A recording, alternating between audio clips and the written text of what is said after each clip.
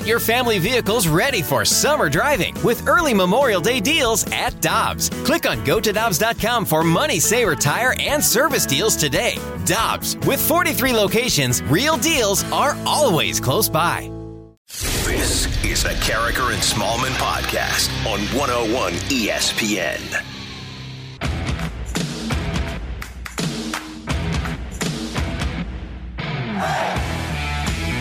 Good morning, everyone, and welcome to Carricker and Smallman on 101 ESPN. It is 7 o'clock. Your time check brought to you by Clarkson Jewelers, an officially licensed Rolex jeweler. And it was great to see Michelle Smallman again this week walking through the studio door, smiling broadly as if her weight of the world shoulders that have existed for the first 4 months of the baseball season are now gone. She's like flying through the air. She's so happy. How could you not be smiling when you wake up in St. Louis this morning after the Cardinals beat the Mets 11-4, completing the series sweep and getting that much further into the wild card position that they captured during this road trip, Randy? The pitching has been good. The offense has come alive. You've got dramatic catches, entertaining baseball games. This has been a great 3-game series for the Cardinals. As the Cardinals sweep the Mets, the Padres did rally to beat the Giants late last night, so they remain a game behind the Cardinals in the wild card race, and the fading Reds were walked off. We'll have that one for you in just a moment. But first, let's head to Citi Field. First inning last night, Paul Goldschmidt doubles to move Tommy Edman to third, and Tyler O'Neill steps to the plate. On 3-0, it's a base hit into the gap in left center, all the way to the wall. O'Neill to second. 2 runs will score. 2-0 Cardinals here in the first. They turn him loose, and it pays off with a double by O'Neill. Already a 2-0 St. Louis lead. And the Cardinals were able to build that lead up. It was an 8-4 game in the bottom of the 7th. Already a run. It started at 8-3, so it's 8-4 now. You've got runners at first and third, and Pete Alonso, Michelle's guy from the Home Run Derby, yes, steps in and appears to make it a 1-run game. And Alonso hits it out to deep right. Nootbaar back and has it. Lars Nootbaar with the catch, and he robs Alonso. Oh, the rookie comes through.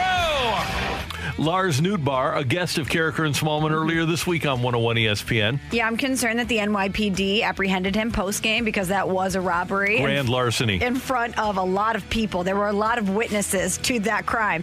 However, Randy, we've been told that there's what's called the Carricker and Smallman bump, the morning show bump, that whenever we have someone on the show, they go out and have an incredible performance. Case in point, Adam Wainwright, who joins us every week. Mm-hmm. Do we need to say anything more? Just Adam Wainwright. David Perron, our weekly guest during the Blues season. Who led the Blues in points last year? Thank you. David Perron. You're welcome. Lars Nootbaar came on the show this week, and I said to you after the interview that Lars Nootbaar has all the makings of the next Cardinals Devil Magic guy. And what does he do? He goes out there and makes that unbelievable catch. He saves the game.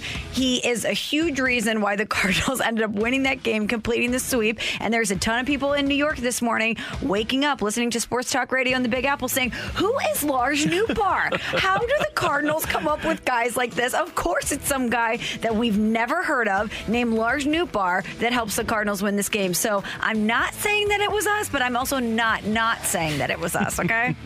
Bader, Goldie, and Arenado all with home runs. The big guys strike again for the Redbirds. The Cardinals got good enough pitching. John Lester going 6, allowing 3 runs. Only 2 of those were earned. He struck out 7 and didn't walk anybody. And 6 innings from Lester is huge. Andrew Miller is having his struggles, and I kind of think he might not be on the postseason roster. And then TJ McFarland, he was the beneficiary of that catch by Nootbaar. And Justin Miller finished up to win it for the Cardinals 11-4. When did Nootbaar, after Alonso had hit that ball, know that he had a chance to get it? Honestly, initially I thought it was going over, and then as I turned around, tried to check to find the wall, and then I looked back up and I was like, okay, it's not as well struck as I thought, so I just trying to find my footing right by the wall, and then obviously leap and try to do what I can. Also in the frame, the Cardinals center fielder making his way over there just in case, Harrison Bader.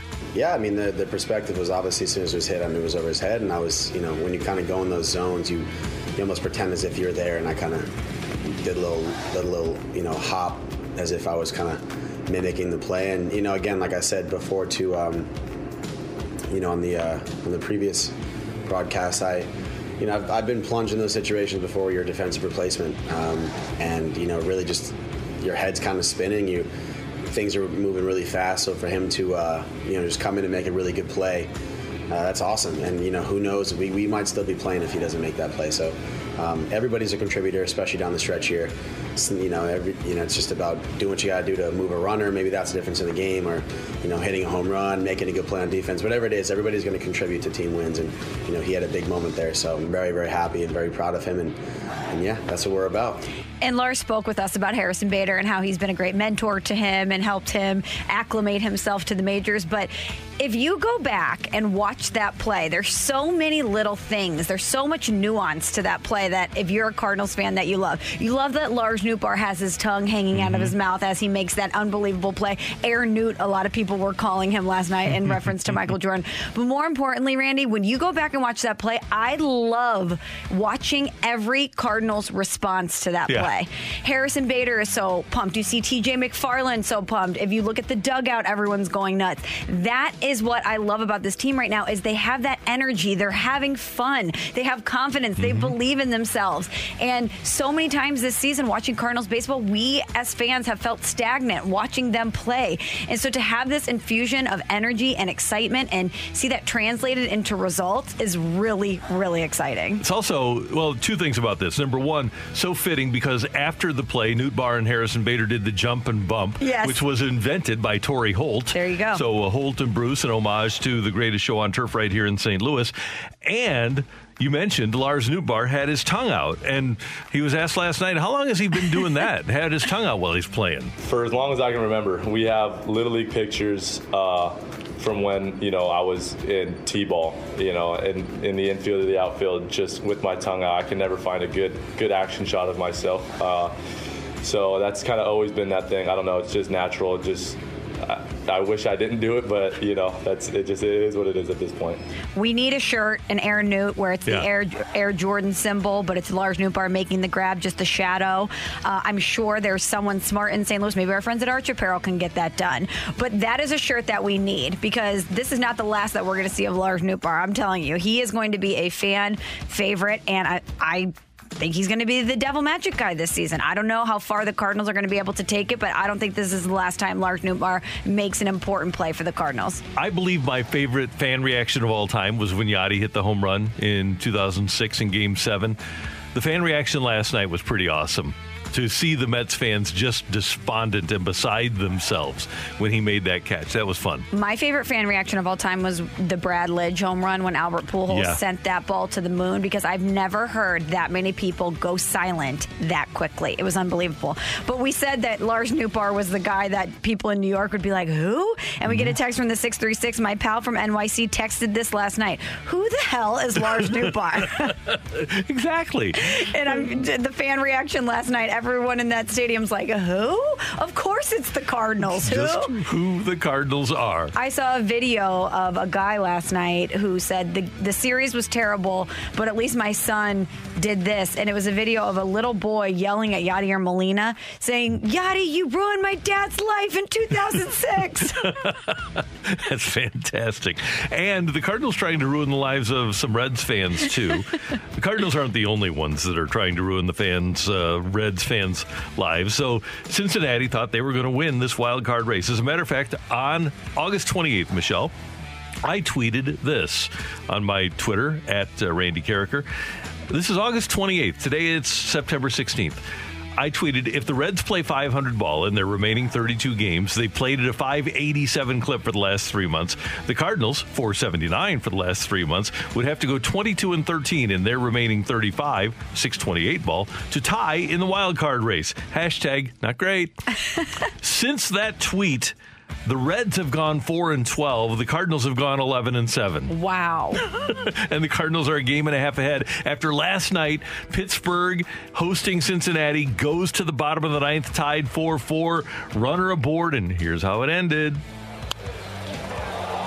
Votto. They send him around third.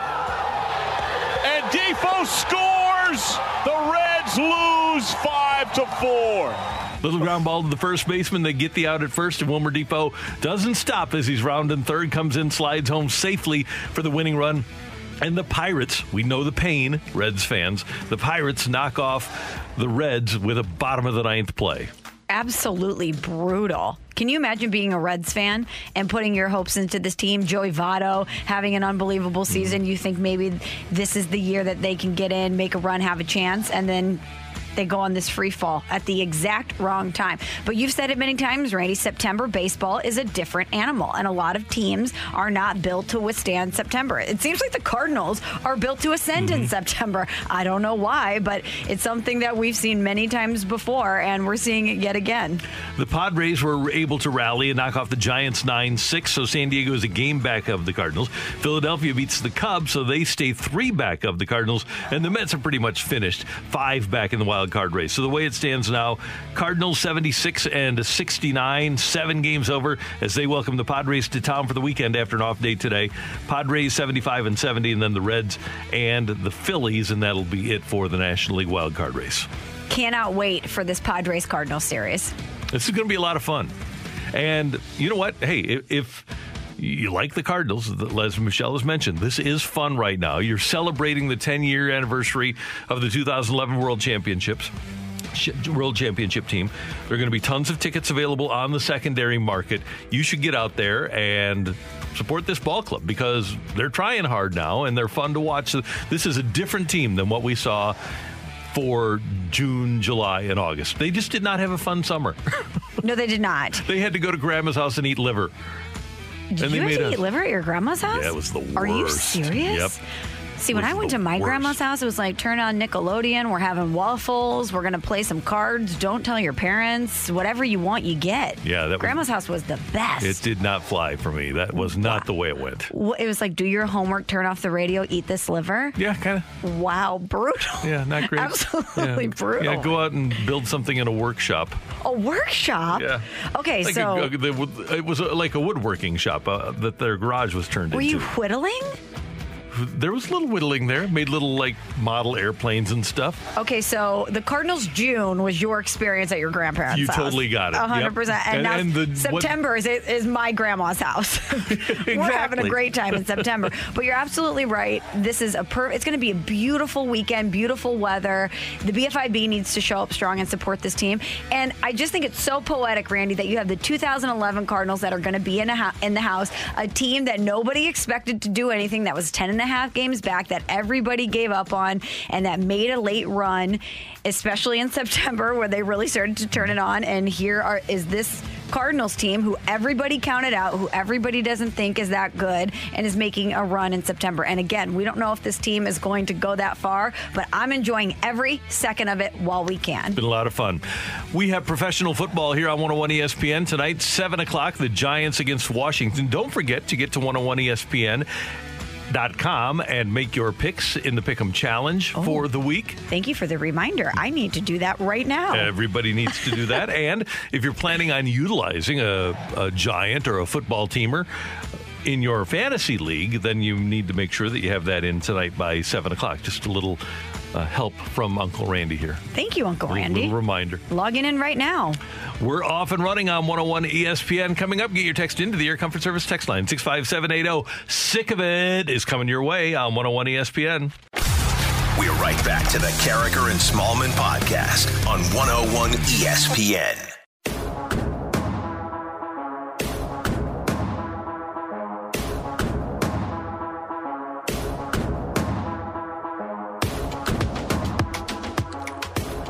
Randy and Michelle with you on 101 ESPN. And coming up at the bottom of the hour, we're going to talk to Greg Amsinger of MLB Network.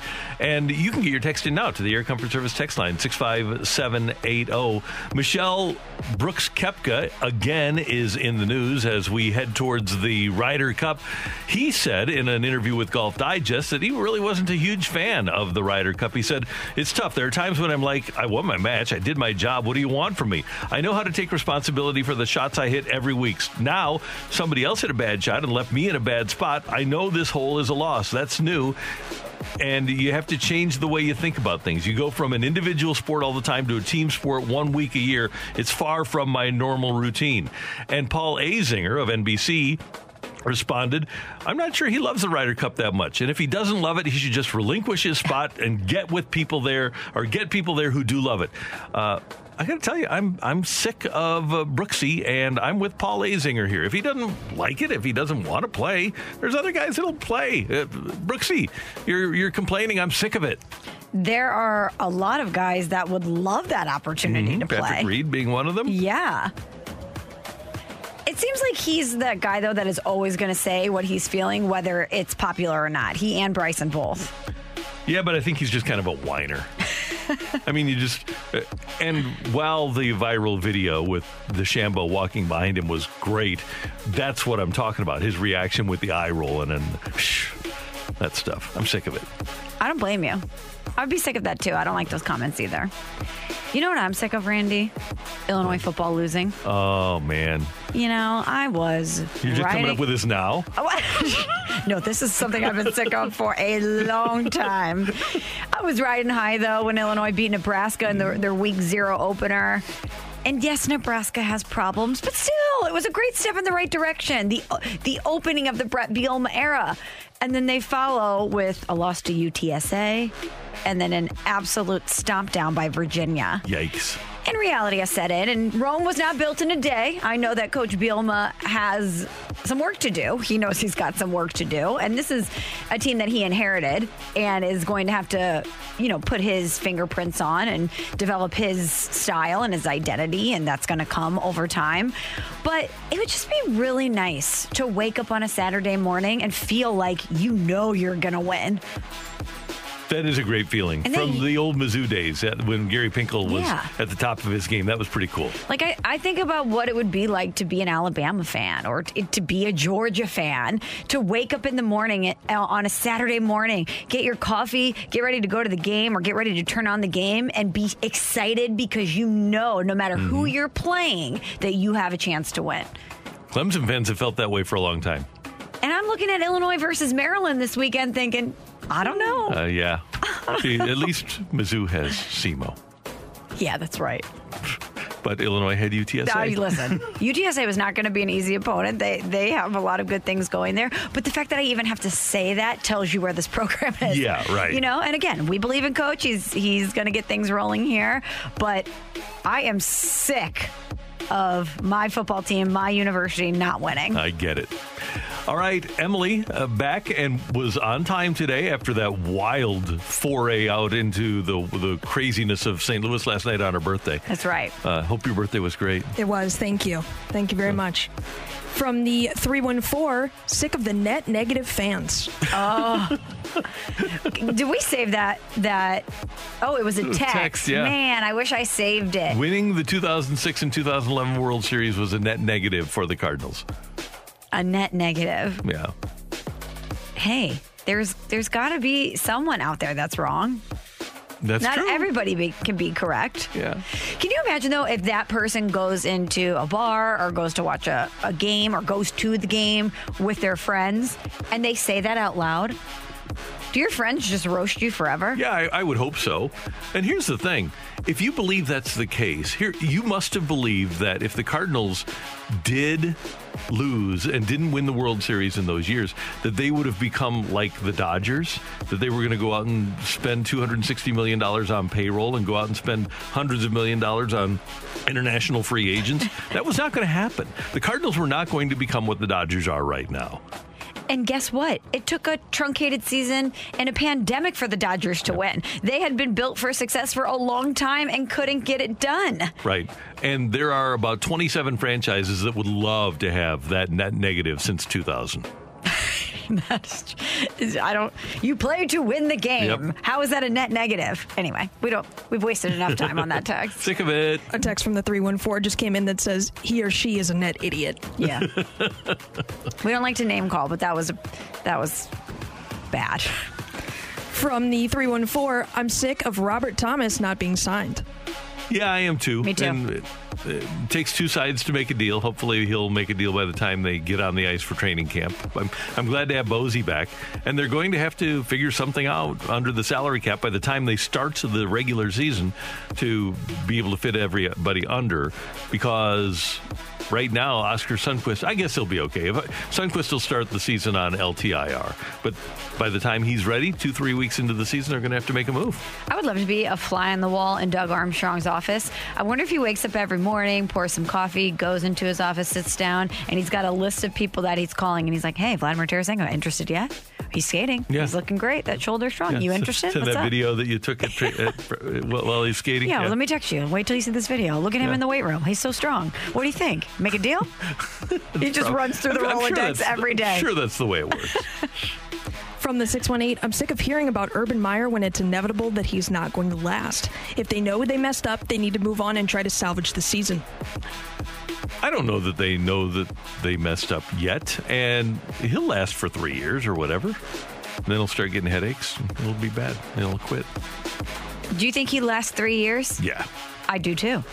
Yeah. I don't think he's going to leave, because this is somebody that believes in themselves, that has the track record of success.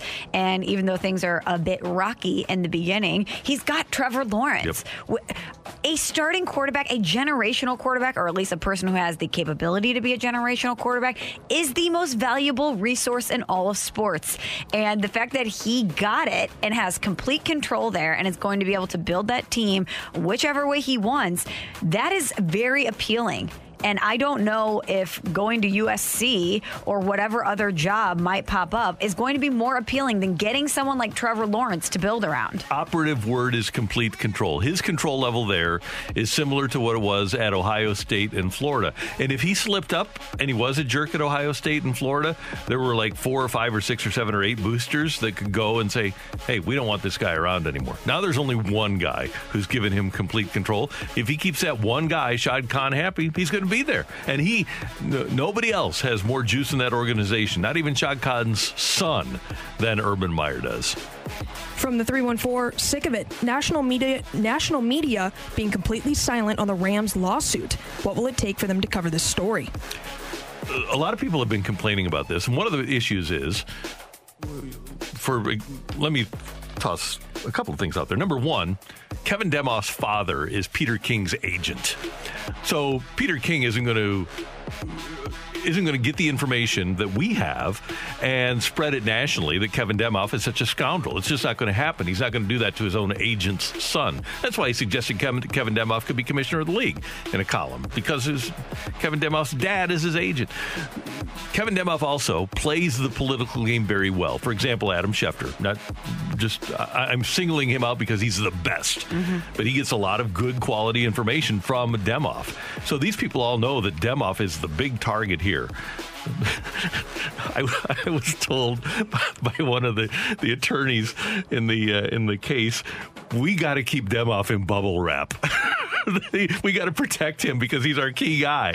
So if you know this, if you're a national person and you know this and you have this information, you don't want to ruin Kevin Demoff for a while, which you would do if you report the facts here. To his credit, Mike Flory of Pro Football Talk is doing it. Our friend Daniel Kaplan of The Athletic is working on it. We know Seth Wickersham of ESPN is working on it. The big national guys aren't doing it yet, but they'll just look bad when we get to January, and Wickersham and Kaplan and Florio, and especially Wickersham and Kaplan, have been writing about it since 2017, and these people jump on the boat when the NFL is about to lose. I just pictured Kevin Demoff wrapped up like that kid from Little Giants, with the padding all around. And one other thing with that, and I don't know this to be true, it's just something I'm curious about. I wonder with these other networks if they're waiting until a certain point, because they're in bed with the NFL. Monday Night Football is a huge ESPN property. CBS carries NFL games. Fox, of course, is a huge NFL property. And NFL Network is clearly not going to cover it. But I do wonder how much of an influence the NFL has on the coverage of this with those networks when they know that the highest ratings per week on these networks is coming from NFL games. The other part of this is that the trial itself hasn't started yet. And national media did cover the Al Davis versus NFL trial and the USFL versus NFL trial. So my anticipation would be that there will be more coverage of it in January when the actual trial starts. Thanks for your text. We do appreciate it. Coming up, we're going to visit with our buddy, the lead anchor for MLB Network, native St. Louis, and Greg Amsinger on 101 ESPN. We're right back to the Carricker and Smallman podcast on 101 ESPN.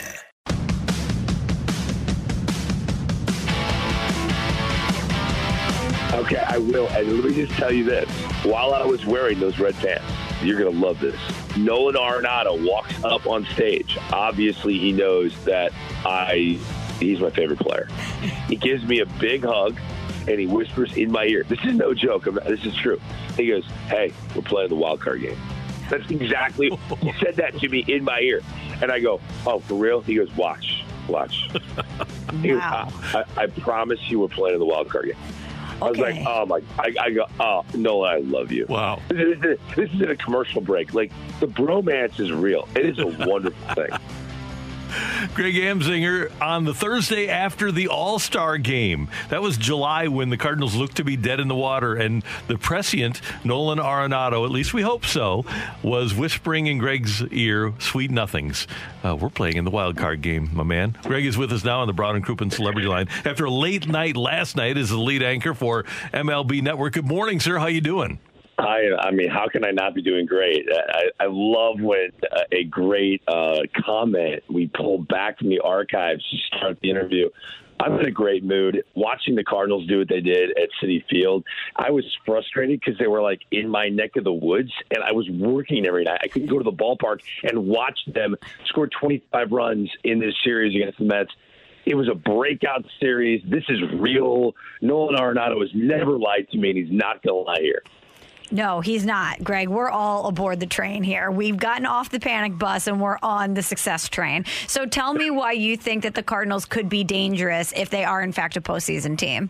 I mean, they've got so much experience. And I think in a wild card game, if they get into the wild card game, if you're the Dodgers, you don't want to face a team like this. If you're the Giants, you don't want to face a team like this. You want to face a club that's got a bunch of young fireballers, a bunch of swag and position players, and they want to go out there and show individually what they can do.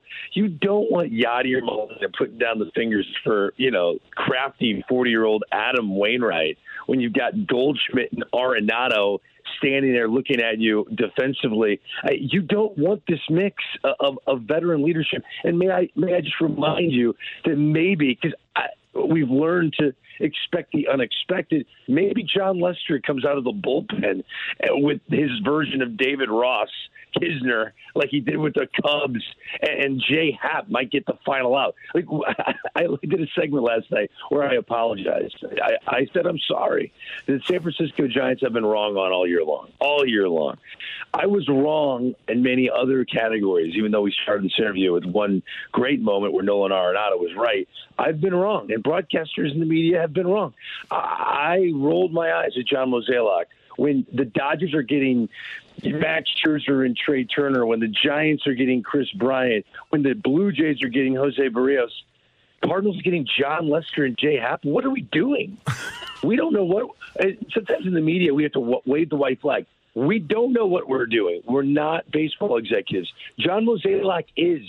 So I know you're driving right now in your Ford F-250 down Highway 70, and you're not. All these critics of John Mozeliak are quiet right now. I don't hear them talking. I'm not in St. Louis. I understand that's probably why, but this is good. John Mozeliak knows what he's doing. Trust him. When you get onto a plane, you don't walk into the cockpit and go, "Show me your credentials." No, you believe that the pilot knows what they're doing. John Mozeliak's a great pilot. He's never crashed this thing. Just trust you're going to have a smooth flight. I will never second-guess John Mozeliak again. Greg Amsinger, MLB Network, product of the Lindenwood University, and, of course, a native of St. Louis, Cardinal fan. Hey, Greg, what's happened to the Reds? Why have they gone 4-12 in their last 16? It comes back. It's the exact opposite of what's working for the Cardinals. The starting pitching for the Reds has completely fallen apart. I like the back end. Michael Givens, who they acquired, has been really good for them. but they're starting pitching. They can't get a quality start. When you're having a hard time getting outs in Pittsburgh, and I know the Pirates walked it off last night, Roberto Clemente Day, on one of the best sends I've ever seen. Joey Cora, Puerto Rican third base coach, sending Wilmer Difo from second base on an infield ground ball to Joey Votto, bobbled, and they scored to walk it off. When you're having a hard time keeping the Pirates off the scoreboard, there's an issue down the stretch. And this is a team that collectively gets hot. They collectively get ice cold, and that is what's going on right now. It is crazy how poorly they've played, especially when you looked ahead at the month of September, and the Reds have one of the easiest schedules in the game. I mean, they're giving this thing away. There's a panic button being pushed in Cincinnati, and there's a party button being pushed in St. Louis. And we'll see if that continues the rest of the way. Well, Greg, the Reds aren't alone on their free fall here. Let's look behind the Cardinals in those wild card standings and tell me which team you think right now is the most disappointing. Is it the Padres, the Reds, the Phillies, or the Mets?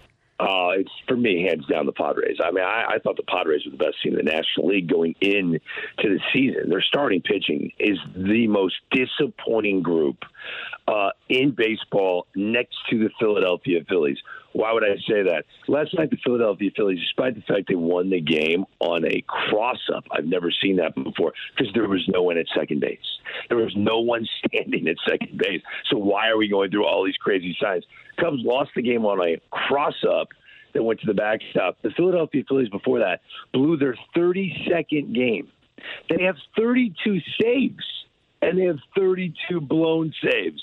Their bullpen has been a disaster with completely different human beings in it from the last year and the year before that. How can something be contagious like that? It's been the case for the Philadelphia Phillies. The San Diego Padres starting rotation was supposed to be one of the best in the sport. And Yu Darvish to Blake Snell, who went on the IL. All I need to tell you is this. The Padres, with all of their position player talent, with the closer who has more saves than anyone in the game, Mark Melancon, ERA right at 2 at the age of 37, with all these things that have worked for them, their starting rotation is so bad. The second Jake Arrieta got released with a 6 ERA, they signed him. The second Vincent Velasquez got released by the Philadelphia Phillies, they signed him. That is how desperate they are for starting pitching. It is terrible, and we'll see. As I say that, if you're a Cardinal fan, be very leery of Fernando Tatis Jr. I would, when they're facing the Cardinals this upcoming series, do not let him beat you. Do not let Fernando Tatis Jr. beat you. He pouted. He was pouting playing right field. He didn't like playing baseball anymore, and his numbers dropped drastically. He's back at shortstop, had 4 hits last night. Pitch around Fernando Tatis Jr. Make the rest of this lineup beat you, because he's back and he's playing like an MVP. Yeah, just go back to the way the Cardinals treated Big Papi in 2013 in the World Series. Oh, Randy, sorry. No, we're riding high today, Randy. Sorry about that, Greg. That drove me crazy, by the way. I was on the field after that, and David Ortiz came up on the set in the commercial break. He knew I'm a Cardinal fan. He's like, "Hey, puppy, sorry about that." And I'm like, and I go, "David, for real, why did they pitch to you?" He's like, "I was surprised." I'm like, "I know, we all were." Hey, I want to go back to our mutual respect for the Giants, because one of the things the Cardinals really have going for them is that the Giants not only have played the Padres here, today will be the completion of a 4-game series, but they still have 6 left. Padres have, 17 games left, 6 against the Giants, and then the 3 here this weekend. Yeah, that's why last night to me was a big deal. Profar hit a big home run in the 7th inning. He's only got 4 on the year. They had a couple other guys come through in the clutch. Musgrove was great, and he's been their ace. He's been their best pitcher going down the stretch. They're going to need lightning in a bottle. What happened with Lester and Happ in St. Louis is going to have to happen with Vince Velasquez in San Diego. And it's crazy for me to say that, because there's a team in the postseason mix that doesn't want them anymore. The Philadelphia Phillies and the Padres need someone to give them a pleasant surprise. I really think it comes on the shoulders of Fernando Tatis Jr. Look, the 2 most talented baseball players offensively before Shohei Ohtani arrived on the scene going into the year, I thought it was Vladimir Guerrero Jr. and Fernando Tatis Jr. These were 2, the number 1 and 2 prospects in baseball 4 years ago. And Guerrero is dragging the Blue Jays into the postseason. Tatis has a chance to do the same thing. And after watching him last night, he's got the flare back. He's happy again. And position matters. Just look at the splits of Mike Trout when he played left field compared to when he played center field. Remember that? Peter Borges was a better defensive center fielder in the eyes of the Angels front office. They had him play center field. You've got to make sure your best players are happy. It doesn't matter what their defensive run saved is at a position. If they're happy, they're going to play at a better level, and that's what Fernando Tatis is doing. And he has an opportunity to drag his team into the wild card game. Hey, Greg, finally, I want you to pick two teams for us from that American League wild card race. The Jays, Yankees, and Red Sox all tied at the moment, with the A's 3.5 back and Seattle 4 back. Which of those two wind up as the American League wild cards? I think the Toronto Blue Jays, with what they've got in the rotation, is a pleasant surprise. Robbie Ray is going to win the American League Cy Young, and one of the most unexpected Cy Young winners we've ever seen. An ERA over 6 last year. Incredible. Ryu, Alek Manoah has emerged, former first-round pick, huge right-hander who wears the number 6. Any pitcher with a single-digit number you're afraid of. They have really put it together. Barrios left the game with an ab kind of injury, but they don't think it's very serious. So now you're 4 deep in your rotation, and you like it. I think the Jays will face the Yankees because that win last night, you need a little luck sometimes on your side. Runners at second and third, 1 out, 9th inning, you're down a run. Brett Gardner hits a blooper. Wade, who stole third, stops halfway. It's good base running. Gleyber Torres almost ran into him. Gleyber Torres thought, this is down for sure. The ball was almost caught. Should have been caught. It barely drops. Gleyber scores easily, and the Yankees win the game. You need luck on your side. The Yankees might have that, and that's the team no one wants. They're built to be in the wild card game. The biggest takeaway from that game last night, Aroldis Chapman looked as good as he's looked in 3 months. He was overly dominant. His split finger was unhittable, dropped off the table. So I think Blue Jays, Yankees, AL wild card, and don't be shocked if whoever wins that game goes to the World Series. We won't be shocked. October 5th, Greg, Cards, Dodgers, Wainwright, Scherzer, Dodger Stadium. Oh, man. Could you imagine? Holy smokes. Matter of fact, this upcoming weekend, the Padres series is so big. I pulled the trigger, guys. I'm coming to St. Louis. I'm watching it. I'm going to be at Sunday's game. Yeah, I'm going to be at Sunday's game. I'm coming to St. Louis because I got to see this in person. This is what the Cardinals have done to me. This is what Nolan Arenado has done to my life. I had enough. After last night, I had enough. Booked the ticket. I'm coming to St. Louis. All right. Shoot me a text. We'll get together. All right. That sounds good, buddy. All right. Thanks, Greg. Appreciate it as always. All right, guys. That was fun. That's the great Greg Amsinger, MLB Network. So he's a believer, clearly. Greg's always been a believer, though. Yeah, he has. He was the one that told us that Nolan Arenado said that at the All-Star game, and we didn't believe it, but Greg believed it. He said, Nolan's never lied to me. Why wouldn't I believe it? 8.5 back on August 10th. Sounds familiar. Yep, it really does. Sounds familiar. Yep. Coming up next, get your text into the Air Comfort Service text line, 65780. We have Take It or Leave It on Carricker and Smallman on 101 ESPN. We're right back to the Carricker and Smallman podcast on 101 ESPN.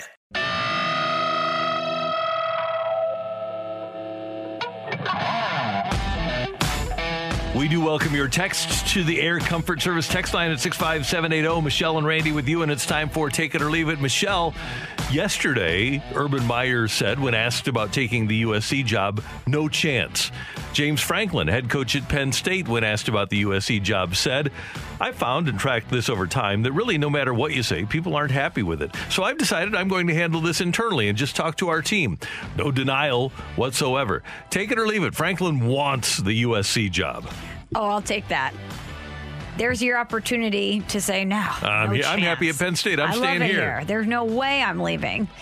That is saying I'm interested without saying I'm interested. That's all you have to do. That's the smart way to do it. I'm actually pleased that a coach did that. Why deny it when you do have interest and just say, no, I'm just going to keep it a secret between me and my team. Yeah. And my agent and the people at USC. Yeah, there you go. That's who's in the inner circle here. Yeah. Do you think he's the guy? I think he could be, but I think you're right. I think Luke Fickell is the logical choice here. Yeah, I would imagine that if, you know how they say every AD has that sheet of paper in the top drawer with the list of names, I would imagine that the top name on that sheet is Luke Fickell. Yep. And by the way, if Franklin goes to USC, then I believe Luke Fickell will be the favorite of Penn State. Doesn't that make sense? Look at that. Just musical chairs. Yep. Love it. Randy, this has been on my list of things to talk about throughout this week, but so much has been happening with the Cardinals. We had college football to react to, NFL action over the weekend, that it got bumped down. So I want to talk about it here. Did you see the Florida State player who proposed to his girlfriend on the field after they lost to Jacksonville State? Yeah, I did. When Jacksonville State was still celebrating on the field. Take it or leave it. That's the worst sports proposal you've ever seen. Totally take that. You've got to have the ability and the intelligence to adjust and adapt. Clearly, that player thought that they were going to roll Jacksonville State and wasn't able to call an audible. You have to be able to call an audible. I also think it's a bad omen for your marriage. It is. After a loss. To Jacksonville State? Yeah. And a dramatic, heart-wrenching loss, too. There's no way that player should have been thinking about that after they lost the way they did on a 59-yard touchdown pass as time expired. Yeah, your teammates are probably already in the locker room. They're furious. They're embarrassed. And you're out there on one knee? No. Proposing? Getting the shot for the gram? Yeah. No, I don't know. And congrats to the happy couple. Yeah, you got to change things up, though, buddy. That's just not. And if I'm the girl, I'm thinking, now? Yeah. Really? Is this guy going to be able to adjust when something bad happens for us? Of all times you chose after a loss to Jacksonville State. Yeah, not great at all. No. A couple of texts. Emily, what do you have? From the 314, take it or leave it, Jack and Dakota Hudson come back for the playoffs. I am going to partially take that. I believe Dakota Hudson does. I'm not sure about Flaherty, though. See, I'm opposite. I think Flaherty does. I'm not so sure about Hudson. I cannot have Andrew Miller in my bullpen in the postseason, the way things stand right now. Or Ponce de Leon. From the 314, take it or leave it, Waino in the wild card, Leicester game 1. Take it. I'm taking that for sure. Mm-hmm. Yep, that's the way it's going to work. And as of right now, don't you feel good about that? I feel pretty good about that, yeah. I love feeling drunk on Cardinals optimism. This is great. I miss this feeling. A text from the 573 back to what Michelle's take it or leave it was, I was wondering where he hid the microwave. See, that way you have the ability to adjust and adapt because you can have a buddy bring the microwave with him to the field so that you can present the microwave in the proposal. But you can also... I don't think they let that in the stadium, Randy. It's not clear. Maybe a teammate. So, but you got to put a hand up and say, no, sorry, buddy. No, not the time. Yeah, you need someone, and I know his family was there. And Gatekeeper. That's when your dad or somebody steps in and says, son, no. Yeah, exactly. Not today. Mm-hmm. Not today. Love you, buddy. You're also in college, and you have all the time in the world to execute this. Not today. Mm-hmm. All right, we'll get to one more real fast. From the 314, take it or leave it, Goldie, Arenado, and O'Neill will finish 2021 with 100 or more combined home runs, currently at 84 between them. I'm going to leave that. What do we have, 16 games left, something like that, 16 or 17? I'm going to leave that. That's a home run a game among those three. I'm going to leave that. Well, based on the past 3 games? Yeah, but it's just hard to do. I agree. But we're feeling optimistic today. You had a Goldonado back-to-back. I know, first time in an inning all year. First time in an inning all year. Tyler O'Neill certainly turned it on. Yeah, amazing. Who knows, Randy? Thanks, Emily. Thank you. And thank you very much for your texts. The Cardinals are going to celebrate the 10-year anniversary of the 2011 World Champions this weekend. Dan Schulman of ESPN obviously covered that team a lot on Sunday Night Baseball and then down the stretch and in the playoffs and World Series. And Dan's going to share his memories of the 2011 Cardinals next on 101 ESPN. We're right back to the Carricker and Smallman podcast on 101 ESPN. Feliz has the sign he wants. Freeze waiting. The 1-2 and a fastball hit to right field. Going back is Cruz, and it is off the wall. It bounces back toward the infield. Pujols scores. Berkman scores. Freeze into third. It's tied. The pitch and a swing and a little blooper. Drops into center for a base hit. Jay will come in to score. Pujols around to third on the single by Berkman. They have tied it again. Freese leading it off. Crowd in a frenzy. 3-2, a swing and a high fly ball. Center field. It is gone! David Freese, who tied it in the 9th, wins it in the 11th. In one of the most remarkable, improbable baseball games you will ever see. And there's going to be baseball here in St. Louis. Game 7 tomorrow night.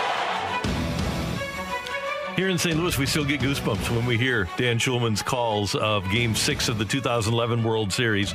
The Cardinals were 10.5 back, Michelle, on August 29th that year. This year, it was August 10th that they were 8.5 back, and now they lead in the wild card race. And Dan got a chance to see a lot of the action in that wild finish for the Cardinals, and he's with us now on the Brown and Crouppen Celebrity Line. Dan Shulman, Michelle Smallman, Randy Carricker, great to have you with us. Great to talk to you as always. How are you doing this morning? I'm doing very well. That brings back some very fond memories for this broadcaster guy. That was fun. I'm glad it does for you, and it does for us. And we wanted to have you on because the Cardinals are going to have the 10-year reunion of that squad this weekend. And I remember I said, Dan, on my birthday, August 19th, I said the Cardinals have zero chance of making the playoffs. They are out of this. And it was logical, right? They were 10.5 games out of first. That was just an amazing run that we really haven't seen. It's amazing how things like that happen. And, you know, I saw it in 2015 in Toronto. The Blue Jays were kind of going nowhere, made trades at the trade deadline. Tulowitzki, David Price went on an incredible run and made the postseason. And it's one of the beautiful things about baseball. The season is so long that the way things look in May and the way things look in July and August can be a lot different than the way they look in late September, and in the Cardinals' case in 2011, late October. But, you know, that team had a great core. I mean, there was Pujols and Molina and Holiday and Berkman and Freese, obviously, and Chris Carpenter. I mean, there were some great players on that team. Yet, you know, if Nelson Cruz makes the catch, maybe I'm on a Dallas radio station right now. So, you know, that's the margin of difference between winning and losing in the World Series sometimes. Dan, one thing that always sticks out to me whenever I go back and watch that game was just how bad of a game it was before things started to get going. There was a ton of errors, and it seemed like it was going to be over and done fairly quickly. So what was that like for you as it unfolded from going to a game that was kind of stagnant and a little sloppy to what we know now is one of the greatest postseason games we've ever seen? Right. So when I think of that game, I think exclusively, to be perfectly honest with you, of the 9th, 10th, and 11th innings. So you guys, as people who are much closer to it than I am, and being in St. Louis and following the Cardinals and on an everyday basis, I think you remember a lot more about the first 8 innings than I do. I know it was high scoring. I know it was sloppy. I know they traded leads back and forth, but I think Texas was kind of in front for the most part, and then St. Louis got into it late and obviously tied it in the 9th and tied it in the 10th and then won it in the 11th. So, but when I think about the game, I think about Freese's triple, Hamilton's homer, Berkman's base hit, Freese's homer. Those are the 4 moments that jump out. I mean, you just played 3 of them, obviously, the 3 St. Louis ones. People forget outside St. Louis, people forget Berkman's base hit. And again, if Berkman doesn't single in the 10th, Freese can't win it in the 11th, obviously. And people totally forget. I think a lot of people totally forget that Hamilton hit. I think it was a 2-run homer, right, in the top of the 10th inning. Right. And so again, if you're a Cardinals fan in the moment, you're probably saying, "Oh God, now there's no way they can come back again." So I don't remember a lot of detail early, other than there were a lot of runs and it wasn't pretty. But everybody just remembers how it finishes. And to be honest with you, it's probably, whether it's TV or baseball, college basketball, TV or radio, college basketball or baseball, that game is probably my favorite experience as a broadcaster. And I've been lucky to do a lot of stuff. That was my first World Series for ESPN Radio. And I remember the next year thanking David Freese and saying, I know this was pretty big for you, but it was kind of fun for me too. So thanks a lot. That's incredible. Dan, it's funny because Game 6 was so wild, so improbable, so exciting, so dramatic that Game 7 is almost a throwaway. The game the Cardinals actually won the World Series is almost a throwaway here in St. St. Louis. So take me back to that night. After you left the ballpark after Game 6, did you feel like the Cardinals winning Game 7 was inevitable? I don't know if I would go as far as inevitable, but, you knew they had Chris Carpenter on the mound, if my memory is correct, and you knew they were at home, and you knew they had momentum. So, yeah, I was definitely leaning in that direction. And one of the strange things about baseball is more often than not, it seems like Game 6 has been the game that we all remember, for whether it's 1975, whether it's 1986. Kirby Puckett, right? Was that 1991? That was Game 6, I think. Jack Buck, and we'll see you tomorrow night, whether it's 2011. And often Game 7 can be, not always is, but can be anticlimactic. So I remember being exhausted. We were staying at the Westin right across the street from the ballpark. You guys know it well, and which is one of the many, many reasons that all of us loved doing games in St. Louis. If our bosses would put us at the Westin, we could walk out of the broadcast booth and be back in the hotel 45 seconds later, which was awesome. So I remember walking across the street and being drained, like just exhausted from calling Game 6. And then I remember my boss, John Martin, calling me and saying, don't do any talking over the next 18 hours. Don't do any radio interviews. We need your voice tomorrow night. So that's the one thing I remember, is he basically said, don't leave your room, don't do anything. But I remember thinking, I'd be surprised if Texas could win it. But and I didn't look this up, I think Texas scored first in Game 7, but then it was Cardinals the rest of the way, if I'm not mistaken. And it was pretty one-sided. That's right. Dan Schulman of ESPN with us on 101 ESPN. Dan, did you have something to add there? No, go ahead. Okay. Go ahead. We use the word epic a lot in sports, and when you look at that playoff run, one of the memorable games that St. Louis fans have is Game 5 against Philadelphia in the NLDS.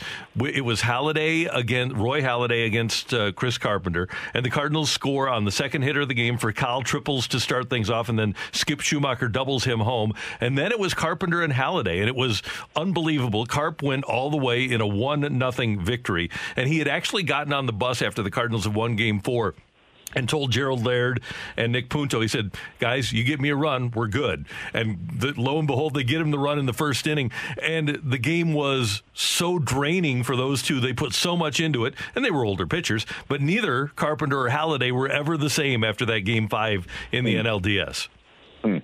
So what I remember, I was not on that series. I don't remember which division series I was doing. But I remember listening to some of it and watching some of it. And the other thing that struck me, I guess I have a bit of a different perspective on that game as being a Toronto person, as you know, Randy. Mm-hmm. So I knew Chris Carpenter and Roy Halladay like when they were kids, when they came up to the major leagues with the Blue Jays. Got to know both of them very well.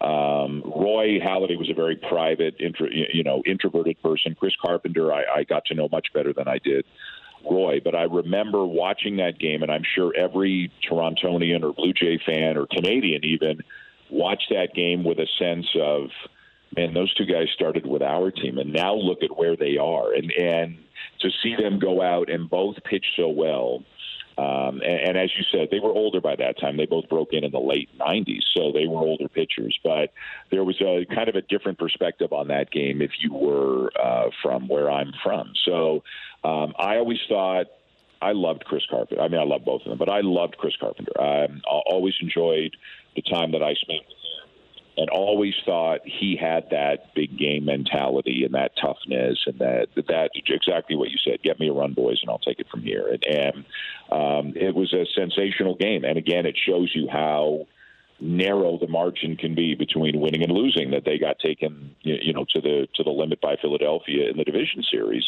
and had to win as tight a game as you can. Hey, Dan, before we let you go, how do you feel about this year's Blue Jays leading that American League wild card right now? And they've been red hot, and they've been hitting the daylights out of the ball.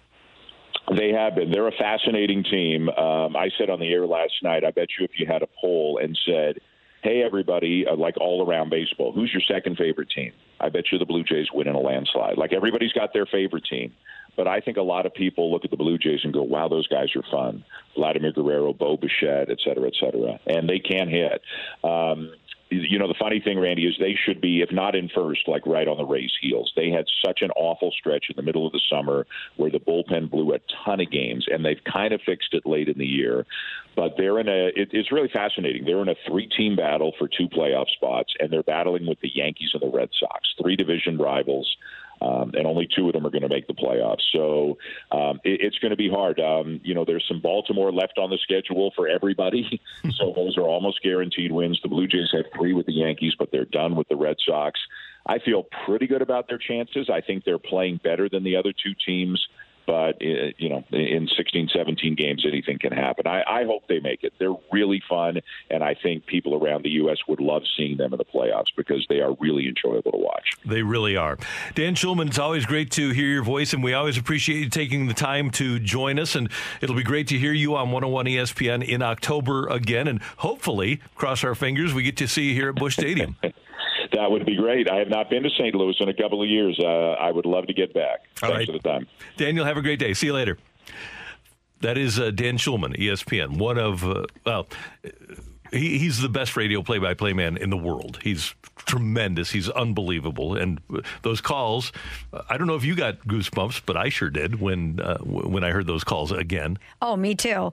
And I love how he described walking across the street and just being so drained, because that game took it out of everybody. But imagine calling it. Imagine having to project and match the energy of the stadium and the excitement of the game. And I love how he said, his boss said, don't talk to anyone for like 18 hours because we need your voice, because that really does take a toll on your voice, having to call games like that. But it is so fun to relive that. And it's going to be really special to have all of those guys from the 2011 team in-house in Busch Stadium this weekend. And the Cardinals trying to do it again this year. Last night, an 11-4 win over the Mets to expand their lead over the Reds in the division. We'll tell you what happened last night next on 101 ESPN.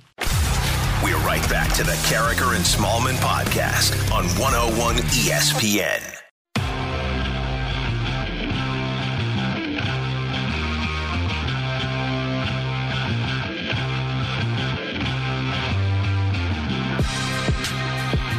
.19 in St. Louis. Your time check brought to you by Clarkson Jewelers, an officially licensed Rolex jeweler. Always good to hear from Dan Shulman and Greg Amsinger, and you'll be able to hear those on our podcast after the show at 101ESPN.com or on the 101 ESPN app. Both Greg and Dan, fabulous guests as always. Cardinals win 11-4 last night over the New York Mets and sweep the series.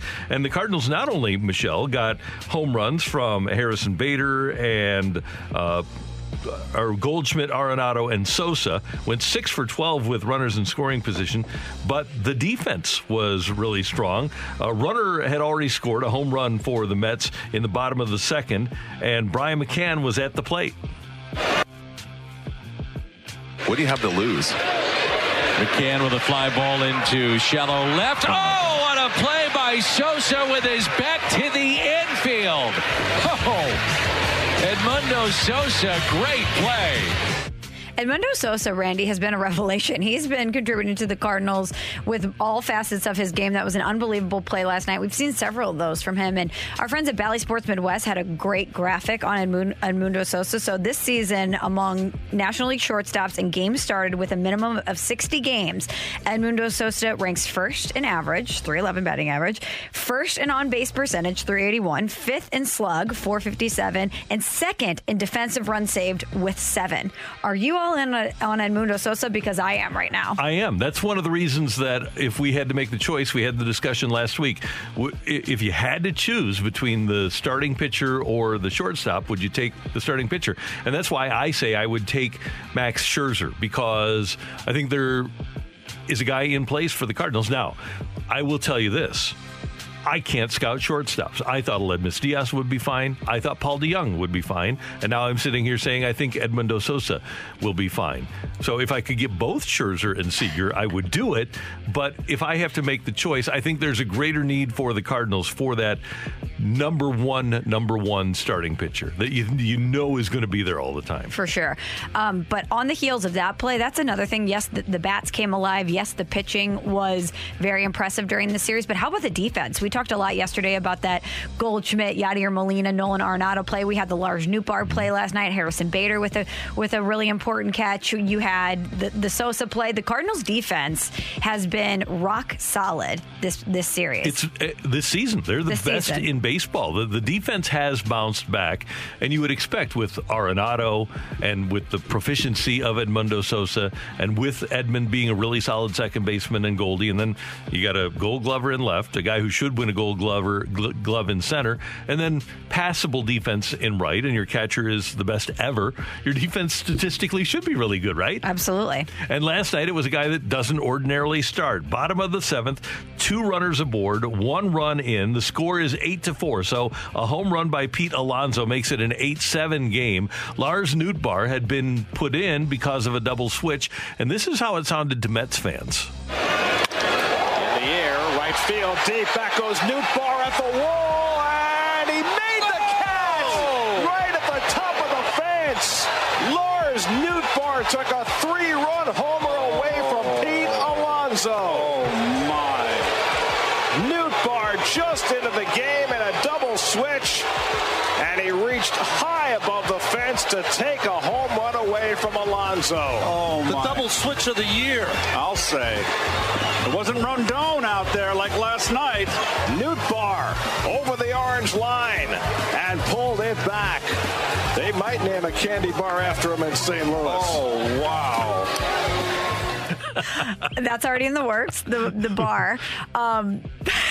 The double switch of the year, but the best part of that car is the oh no.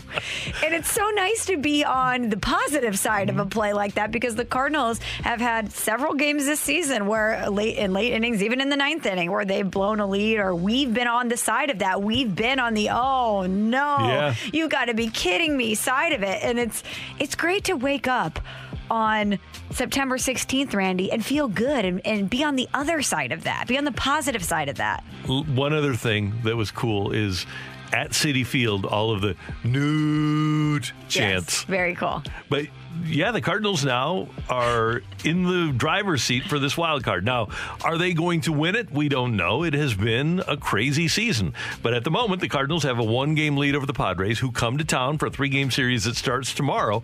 Cardinals with the day off.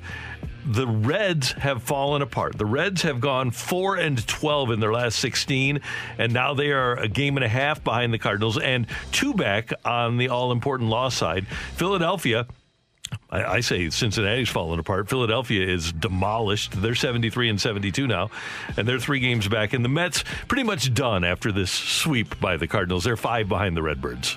Yeah, they put the proverbial nail in the coffin, seemingly, in the Mets after this series. But that's one thing about this race is not only are the Cardinals surging at the right time, and you're seeing all facets of this team click, but every other team that the Cardinals were chasing are now in the rearview mirror, and they don't seem to have what it takes to catch up to them or to supersede them. All of these teams are falling apart at just the right time. Here's an amazing number for you. On the right side of the column, the last 10 games, Giants are 9-1, Dodgers are 8-2, Brewers are 7-3, Cardinals are 7-3. Every other team in the National League, except for the Giants, Dodgers, Brewers, and Cardinals, is at best 500 in their last 10. And the only teams that are at least 500 in their last 10 are Atlanta, the Rockies, and the Cubs. Let's throw the Marlins in there, too. Everybody else is under 500. That's quite the disparity. Yeah. So, and especially when you have the best teams, Giants 9-1, Dodgers 8-2, Brewers 7-3, and then the Cardinals 7-3 as well. We know what a team is usually by this point in the season. I still can't believe the Giants. I have been waiting for that team to come back down to earth all season. It's remarkable to me what they've been able to do. Farhan Zaidi is their president of baseball operations, and he's the guy that collected the Kike Hernandezes and the Justin Turners for the Dodgers. Max Muncy, he found him. The Giants knew that, being in the same division, and they said, well, we'll hire him as our general manager to replace Bobby Evans, and they've done the exact same thing. You look at the numbers from the Giants, the people that are turning in numbers. Let me, Michelle, just give you an idea. And they're an OPS team. They're just like the Dodgers. They're built the same way. Brandon Belt leads them in OPS. He's been injury-plagued throughout his career. Darren Ruff with a 934 OPS and 237 at-bats. You've got Lamont Wade Jr. with an 845 OPS and 289 at-bats. You've got Thairo Estrada coming up. He's got an 821 OPS. You've got Steven Duggar with an 804 OPS. Mike Yastrzemski, Wilmer Flores. You've got all these guys that are performing at a high level who you'd never dream could play at a high level. And oh, by the way, most of us that observe baseball thought that Gabe Kapler was a moron when he managed the Phillies, and now he goes there and he's got the team with the most wins in baseball. With a collection of guys you didn't expect to be performing this way. Did not expect them to perform that way. And we should point out that they can pitch too, and that ballpark lends to good pitching, but their starting rotation, and this is what you'll have to face if you're the Cardinals and you do beat the Dodgers. Kevin Gausman has a 2.65 ERA. Hasn't been as good since the break. Anthony DeSclafani has taken the ball every time. Alex Wood has had a good year. Their guy this year is named Logan Webb. He's got a 2.80 ERA. He's 10-3, and Johnny Cueto has come back from his Tommy John surgery and had a good year for them as well. They've got a really good bullpen. They've just got a really good collection of really good players that aren't superstars. The only superstar they have is Posey. It's got to be so frustrating for members of the Padres organization because you knew what you had in the Dodgers. You knew that they were going to be the beast that you had to slay. But you go out, you sign Fernando Tatis Jr., you Darvish, Blake Snell, you're making all of these moves, and you think that you're going to be right there with them. And then the Giants, who probably on paper you didn't think were going to be that big of a threat, end up being the best team in the division as you're falling apart. And I know injuries have a lot to do with that. But still, imagine being the Padres and really going for it. And then it's the Giants that you have to worry about in addition to the Dodgers. And the Padres are spending $175 million on their team this year. The Giants are spending $15 million less, about $160 million on theirs. So it's not all about payroll. It's about being a smart front office, and that's clearly what the Giants have. That's Michelle. I'm Randy, and that's today's Fresh Take on 101 ESPN. Coming up, stick around for The Fight. We're right back to the Carragher and Smallman podcast on 101 ESPN. Welcome to The Fight on Carragher and Smallman. In the red corner, Average Joe Listener. And in the blue corner, the undisputed king of morning drive. Please welcome Randy Carragher.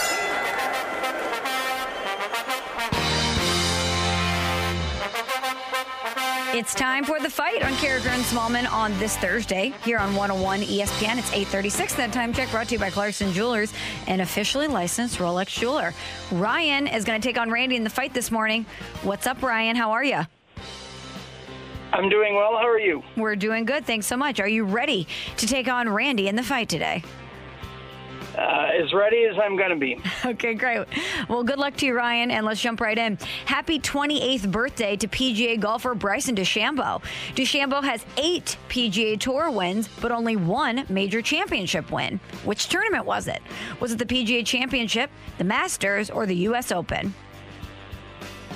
I think he won the PGA. Happy 38th birthday to former Cardinal Brandon Moss. The MLB journeyman played for 7 teams over the span of his 10-year career, debuting for which team on August 6th, 2007? Was it the Boston Red Sox, the Kansas City Royals, or the Cleveland Indians? Kansas City Royals. All right, Ryan, on this day in 1997, Mark McGwire signed a 3-year contract extension to stay with the St. Louis Cardinals after playing 9 years with the Oakland Athletics. Who is the Athletics' all-time leader in home runs? Is it Mark McGwire? Is it Jose Canseco? Or is it Jimmy Fox? Jimmy Fox. And on this day in 1963, Stan Musial hit home run number 475 off of Johnny Padres, the final in his career. Which team was it against? Was it the Milwaukee Braves, the Brooklyn Dodgers, or the San Diego Padres? Brooklyn Dodgers. Okay, score check. waving in Mr. Carricker. Ryan, how are you feeling? You confident in your performance? Too many birthdays today. Well, you wouldn't have liked yesterday's fight. It was all birthdays because it was Emily's birthday. There's at least one birthday question a day. Got to do birthdays. Birthdays are great. Why not? It's easy. It's easy for me to come up with that stuff. It's kind of a cheat code, right? If you're competing against Randy in a fight, just Google sports birthdays. Good you call. don't know what the question will be, but maybe you'll get some sort of an advantage. Yeah. Maybe I shouldn't have said that. All right, Randy, say what's up to Ryan. Hey, Ryan, welcome. Good to have you with us on 101 ESPN. How are you doing this morning? I'm doing good, Randall. How are you? Doing well. Thanks for listening. Thanks for playing. All right, Randy, you ready? Ready. Happy 28th birthday to PGA golfer Bryson DeChambeau. DeChambeau. He has 8 PGA Tour wins, but only 1 major championship win. Which tournament was it? I believe, if I'm not mistaken, that he won the PGA Championship. Happy 38th birthday to former Cardinal Brandon Moss. The MLB journeyman played for 7 teams over the span of his 10-year career, debuting for which team on August 6th, 2007? 2007, August 6th. It seems like, let's see, we got him from Cleveland. It seems like he spent most of his time with the Athletics. But I don't know if that's where he started. Let's see. Let me just run around baseball here. I think I'll go with the A's. On this day in 1997, Mark McGwire signed a 3-year contract extension to stay with the St. Louis Cardinals after playing 9 years with the Oakland Athletics. He cried at the press conference. I asked the question. What was the question? What made you want to give $1 million a year for the foundation for kids? And he just had a soft spot in his heart for abused kids. Wow, that's incredible. Yeah. Well, the question is, shout out to Mark Who made him McGwire. cry? Who made him cry in his press conference? How did you know? Yeah, Emily had that one locked up. All right, who is the Athletics' all-time leader in home runs? The Athletics' all-time leader in homers. Okay, so you've got Big Mac. You've got probably, I don't think Reggie was, no, it wouldn't be Reggie. So we're going to have to go back in the day here. I'll do the lifeline just in case. Was it Mark McGwire? No. Was it Jose Canseco? Or was it Jimmy Fox? I think Jimmy Fox is over 500, right? I think I might go. It's definitely not Canseco. It's definitely not Big Mac because he didn't get to 300 there. So Jimmy Fox. And on this day in 1963, Stan Musial hit home run number 475 off of Johnny Padres, the final in his career. Which team was it against? I'm guessing Johnny Padres. Thought he was a Dodger. They had Koufax, Drysdale. Maybe it wasn't Johnny Padres. It wasn't the Giants. And you only had 8 teams in the league. So you had, it wasn't the Cards, it wasn't the Cubs. Well, I don't think it was the Reds, Pirates. So then we're talking Dodgers, Giants, Braves. Yeah, I'll go with the Doyers. We are headed to the tiebreaker, folks. Randy and Ryan both only got one correct. We're going to tell you about that in a second. But we're heading to the tiebreaker. Ryan, here's how this is going to work. I'm going to read the tiebreaker question. Randy's going to write down his answer on a sheet of paper there. We're going to give you first crack at it. You're going to get about 10 seconds to answer. After you reveal your answer, Randy will tell us what he wrote down on a sheet of paper. First to get it correct or closest to the pin wins. Are you ready, Ryan? I'm ready. Are you ready, Randy? I'm ready. Well, gentlemen, here is your tiebreaker question. How many stolen bases did the 2011 Cardinals have? How many stolen bases did the 2011 Cardinals have? This is regular season, by the way. Yeah. Okay. Regular season. Okay. Okay. I'm going to go with 84. And I'm going with 75. Ryan says 84. Randy Carricker says 75. Emily, who won? The winner and still champion of the fight, Randy Carricker. The Fight, sponsored by Ryan Kelly and HeroLoan.com. Check out how they help veterans and service members at the new and improved HeroLoan.com. It was right there for the taking, Ryan. I'm so sorry. Randy was closest to the pin, though. Before we reveal the tiebreaker answer, let's roll it back. So Bryson DeChambeau, the only major championship that he has won is the U.S. Open last year in 2020. Brandon Moss debuted for the Boston Red Sox on August 6th, 2007, August 6th. The Athletics' all-time leader in home runs is, in fact, one Mark McGwire, 363. Wow. 363 with the A's. And then on this day in 1963, Stan Musial hit home run number 475 against the Brooklyn Dodgers. Both Ryan and Randy got that one correct. The tiebreaker question was, and I love the anecdote here at the end, how many stolen bases did the 2011 Cardinals have? Ryan guessed 84, Randy guessed 75. The correct answer is 57. Wow. 57. Do you know who led that team in stolen bases? If you had to guess. Rafael Furcal. Ryan Theriot. Wrong and wrong. It was Tyler Green who led the team with 11 stolen bases. He was never caught stealing that season. Tyler Green. And he was never seen in the postseason. Ryan, thanks so much for listening. Thanks for playing. Have a great Thursday.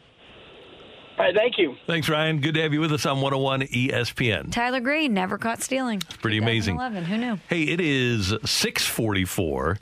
In Napa and in the wine country. My friend Chris Muir from Golf Discount is playing this week, Pebble Beach, and he's playing Spyglass as well, and listening on the app as he goes out to the golf course today. So at 6:44 in the morning. So, I thought you were going to say Napa collectively was celebrating a Cardinals win and pouring a full-bodied cab. Well, I know part of them are. Some of them are out on the Monterey Peninsula.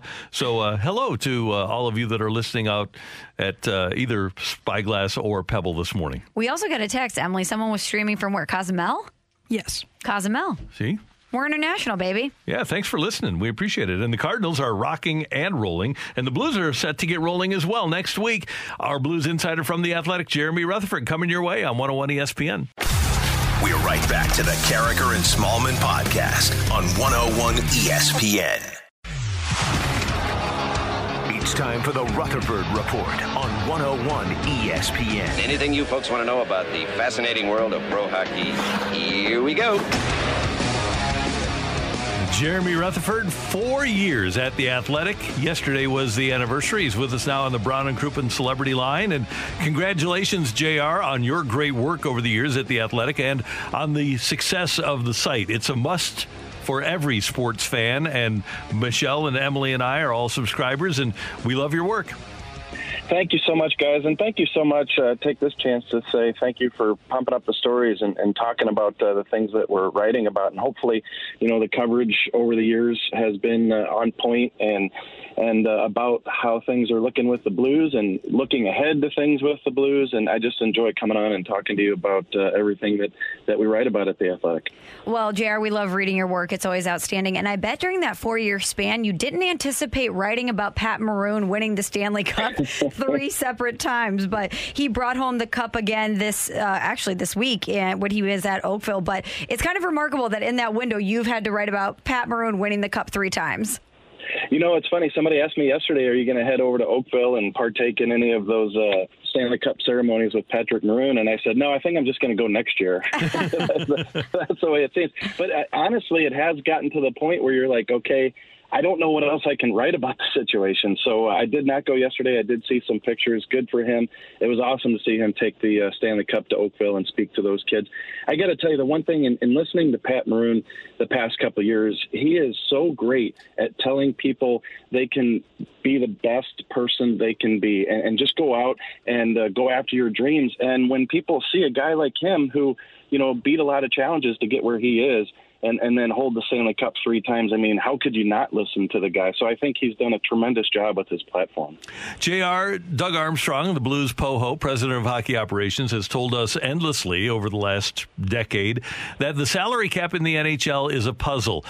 To me, this year, he has like a 2,000-piece jigsaw puzzle that's all the same color in trying to put this thing together before the season starts. my wife does puzzles, and she has them on the dining room table all the time, and they're there for weeks. And I just say, I don't know how you do that. I could never attack that thing. And I think what Doug Armstrong is trying to do is more difficult than what I see on a weekly basis at our house. I really do. And then when you somehow bring a player, Tyler Bozak, signed this week, $750,000 plus bonuses. When you can bring in a Tyler Bozak at $750,000, that's just tremendous, and it's another piece of the puzzle that he's squeezing in there somehow. And we don't know how he's going to do it yet, because they still have to get under the salary cap in terms of when they get Robert Thomas signed. Will they have to put Oscar Sundqvist on long-term injured reserve because he won't be ready to start the season? So many different moving pieces. And, of course, the big piece, Vladimir Tarasenko. And if for whatever reason that move can't be made, a move when Oscar Sundqvist comes back is going to have to be made. I would be shocked if the Blues could find a taker for Marco Scandella's $3.275 million cap hit over the next 3 years. Do you think there would be a market for him after last year? I don't think so. I think there could be, perhaps maybe after this year, if he's still playing okay and there's less term left on the deal.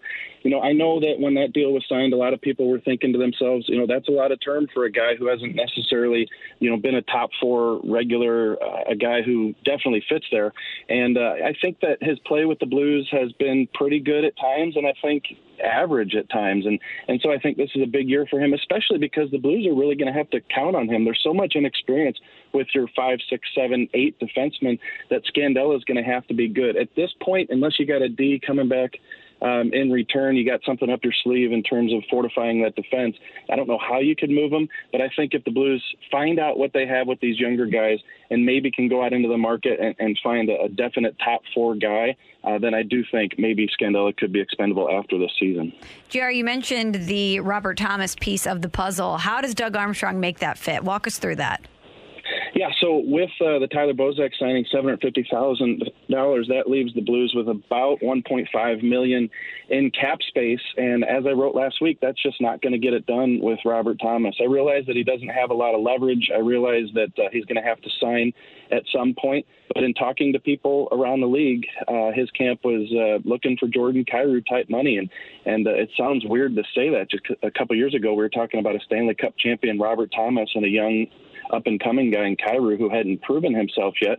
But Kyrou goes out and puts up the 35 points. He gets a $2.8 million AAV for the next couple years. And I believe that Thomas sees that as kind of the bar. Is he going to get that? Probably not, because of the injuries and the fact that he didn't produce last year. But I think he's probably going to get somewhere between 2 and 2.5. And Doug Armstrong, as we spoke about earlier, is going to have to find a way to fit that in. JR, when moves like the contract for Bozak are made, or the other RFAs that the Blues signed to get up to where they are salary-wise now, I'm wondering if there is a number that the Blues have right now. If they could trade Vladimir Tarasenko and a team said, okay, we'll give you X amount of dollars, and the Blues are saying, no, we're not going to do that now. I wonder if there is a deal for them to make, because it's hard for me to imagine that you'd make all these signings without a knowledge of what you can do to alleviate your salary cap problems. I agree with you. And we have to keep in mind, like we said a moment ago, that Oscar Sundqvist can probably go on the injured reserve and give them some wiggle room. But I agree with you, Randy. Sometimes I think when we debate these, Doug Armstrong could probably be listening, and saying to himself, well, I've got this other deal on the side that I know I could make at a moment's notice and get under the cap, and we don't know what those deals are. And so what is it for Vladimir Tarasenko?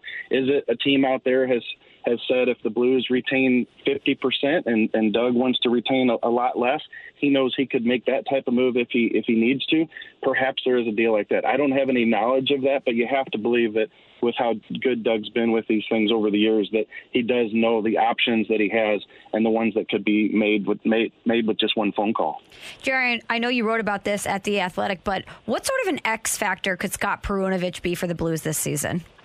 Yeah, I think he could be, and that is going out on a limb a little bit, because here's a guy who hasn't played in 18 months because of the pandemic shut down the college season. They weren't able to go for their third straight national championship at Minnesota Duluth. Then he comes into Blues camp, Michelle, and he has the shoulder injury that requires surgery, knocks him out even longer. But he's in camp this week. In fact, he'll be on the ice in about an hour here at Centene. He's part of this group that's going to Traverse City for the NHL Prospects Tournament, and he's going to be the captain of the team. That's how much they think about this guy. And so he's going to go play in Traverse City for a few days with that team, and then he's going to come to main camp and have a chance to impress the Blues and try to stick with the team.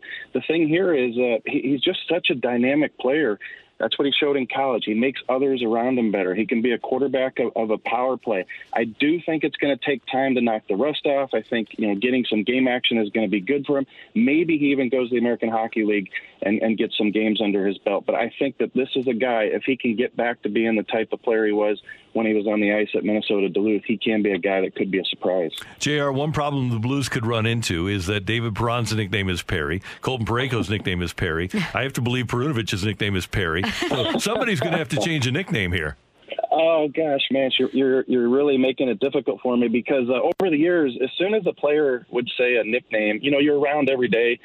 You knew who they were talking about. Even with the two Perrys, I can't keep up. Like if somebody says Perry did this the other day, I have to say, are you talking about Colton Parayko? Are you talking about David Perron? I don't know.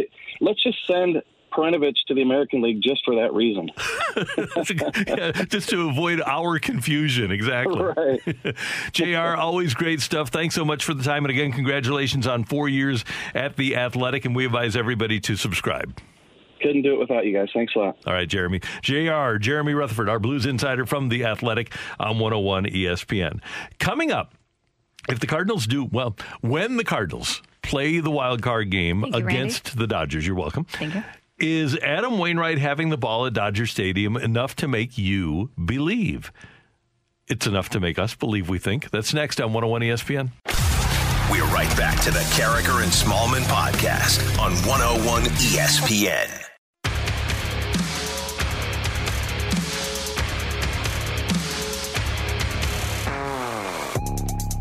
The Cardinals have taken over the second spot in the National League wildcard race. The Dodgers hold and will hold the top spot unless they pass the Dodgers in the National League West standings. And then the Cardinals would play San Francisco. But as we speak, it would be the Cardinals and the Dodgers for the wild card game, probably the Tuesday after the season ends, which would be October 5th. And we asked Adam Wainwright on Wednesday about... that would have been yesterday, about the dream of facing the Dodgers in the National League wild card game at Dodger Stadium. That would be pretty fun. And the whole world would expect us to go over there and get whooped, which is exactly how I like it. So look, we got to get there first. I'm not thinking about that just yet. That would be fun. But I've got 4 other starts before that are 3 or 4, I don't know how many, that are the most important starts of my life. So we'll worry about those first, and when we get to the other one, we'll be ready for that. I know that I would feel good going into, I feel good about any game that Adam Wainwright starts. But if it's a big game and it's a postseason game, even if the opposition that the Cardinal offense is facing is Max Scherzer, I would feel good about the Cardinals being able to hold their own. So would I.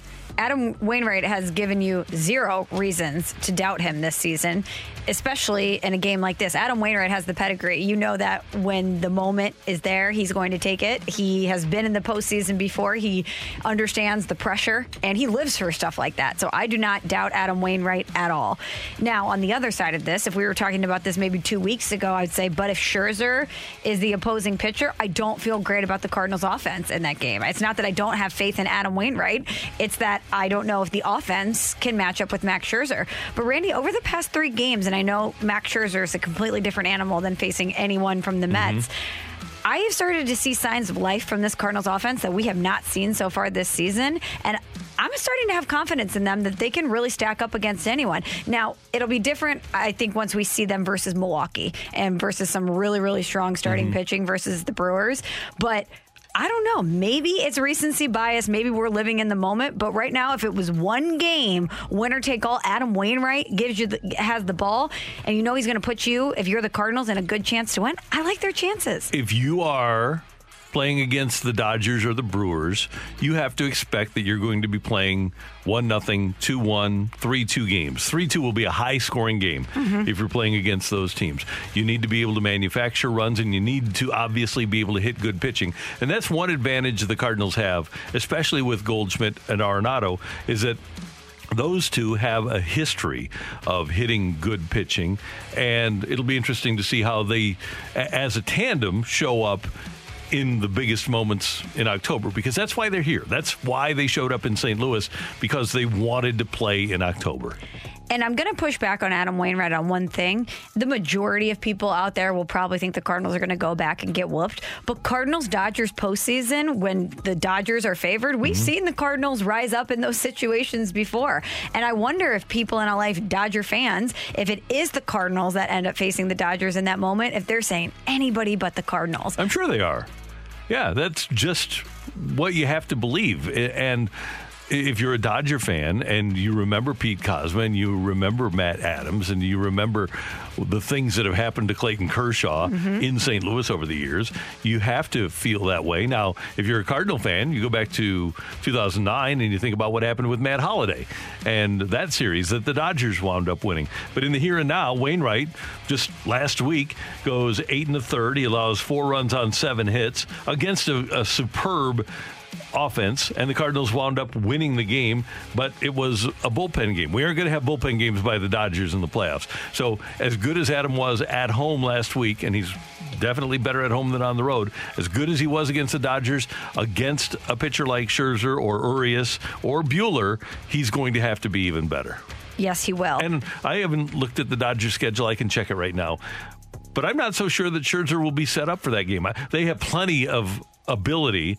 They did a bunch of bullpen games last week to set it up whatever way they want for a wild card game. And my guess would be that Dave Roberts and Mark Pryor would set up Scherzer to go either in a playoff game, game 1, or in the wild card game. Yeah, the good thing for the Dodgers is that they have some options there. Yeah, they've got such a big lead, they don't have to worry about when guys pitch. All they need to do now on September 16th is set things up for October. Okay, so right now, Buehler goes Friday. They're off tonight. Scherzer on Saturday.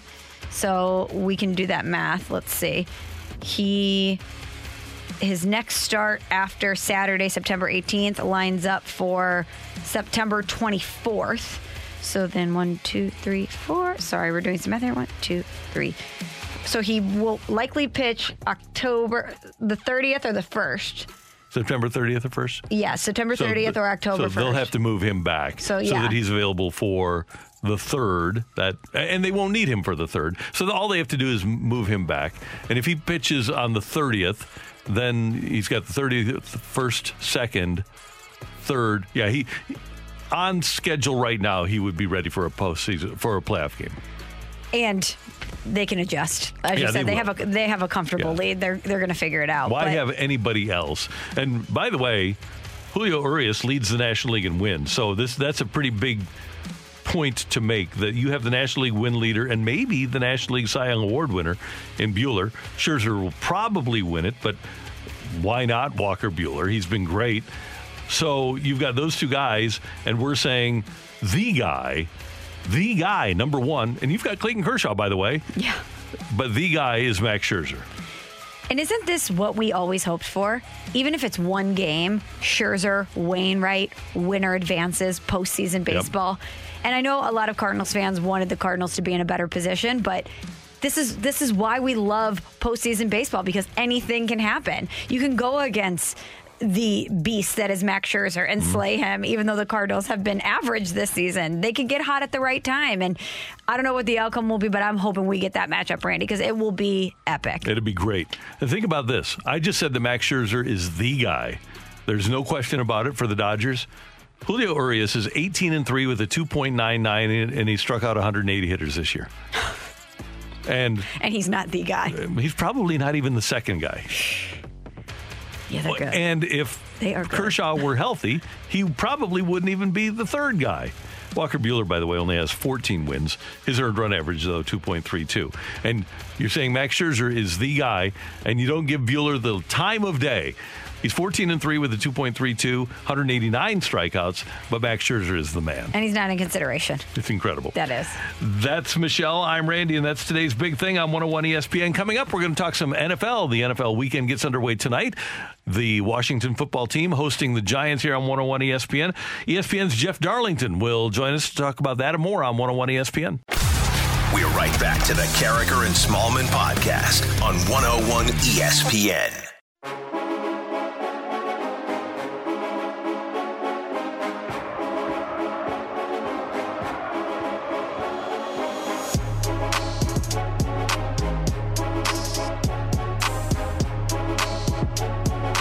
Michelle Smallman, Randy Carricker, good to have you with us on 101 ESPN in St. Louis. We've got the Giants and the Washington football team tonight, 7 o'clock here on 101 ESPN. And we welcome to the Brown and Crouppen Celebrity Line, ESPN's Jeff Darlington. Jeff, great to have you with us on the show. How you doing?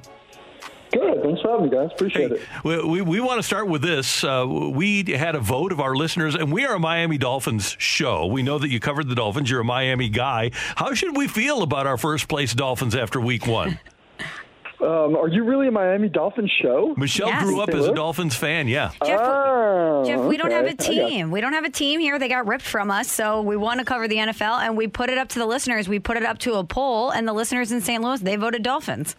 That's hilarious. I kind of love that. Mm-hmm. It's a nice team. You know, you pick a low stock and watch it ride. I think I think that it's look. Here's the good news about the Dolphins.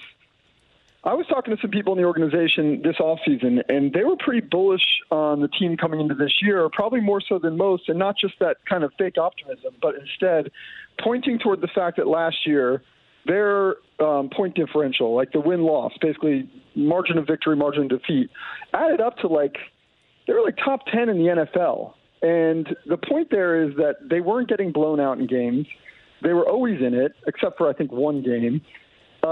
And if you look at historically teams that are on the cusp of becoming true playoff contenders, usually the year before, that's what you start to see. You start to see that point differential really change. And I think that this was a perfect example. This game against New England was a perfect example of that sort of coming into fruition, that they won the close game. And if, everybody want to talk about New England, how, Mac Jones looked good. The Patriots were close. It could have gone either way. Well, it didn't. And those are the games that the Dolphins have long lost.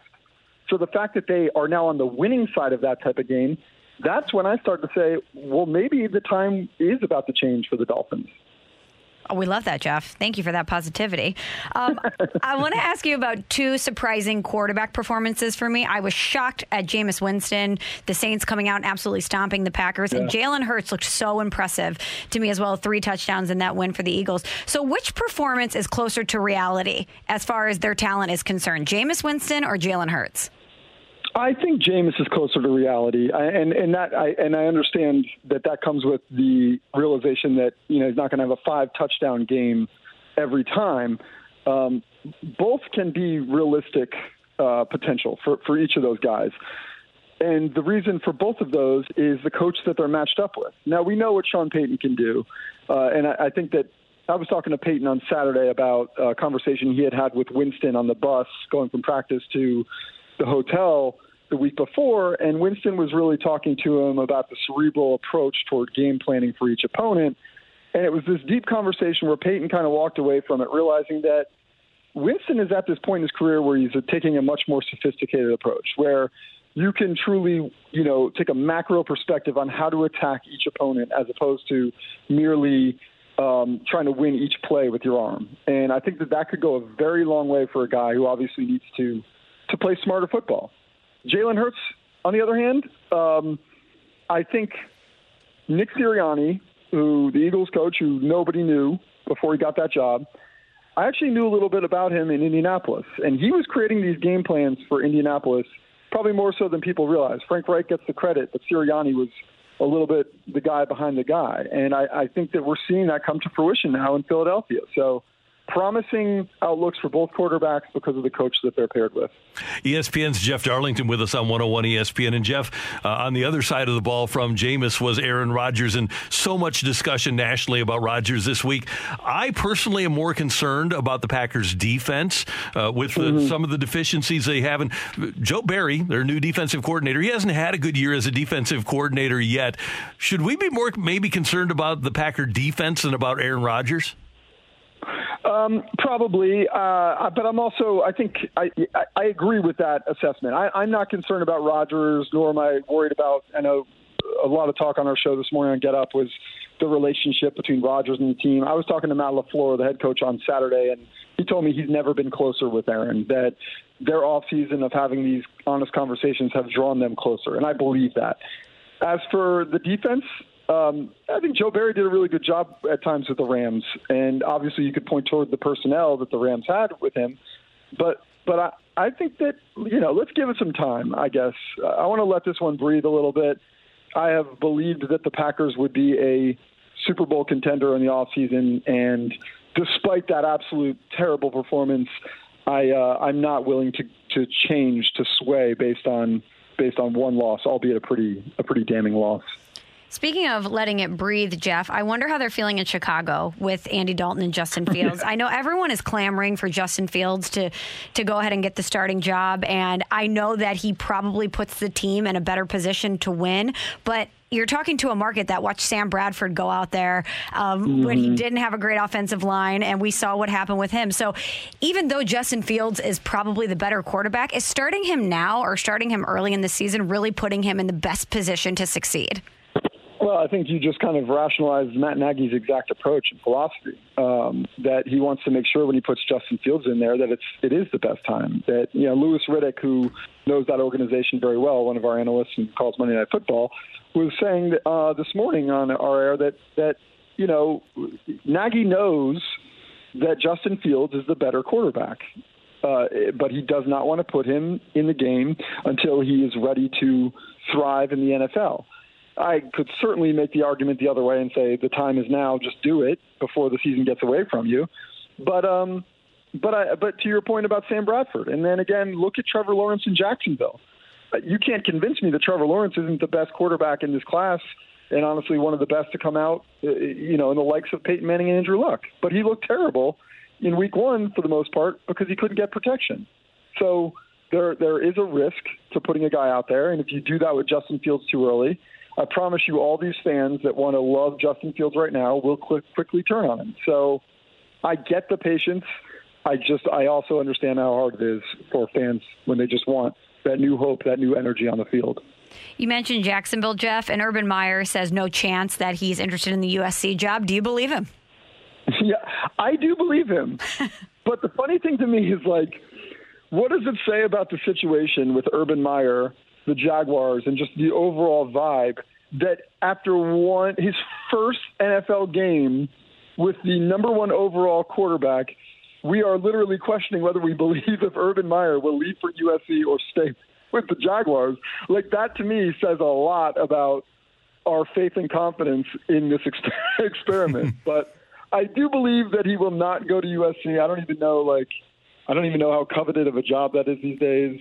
And honestly, I don't see Urban Meyer going.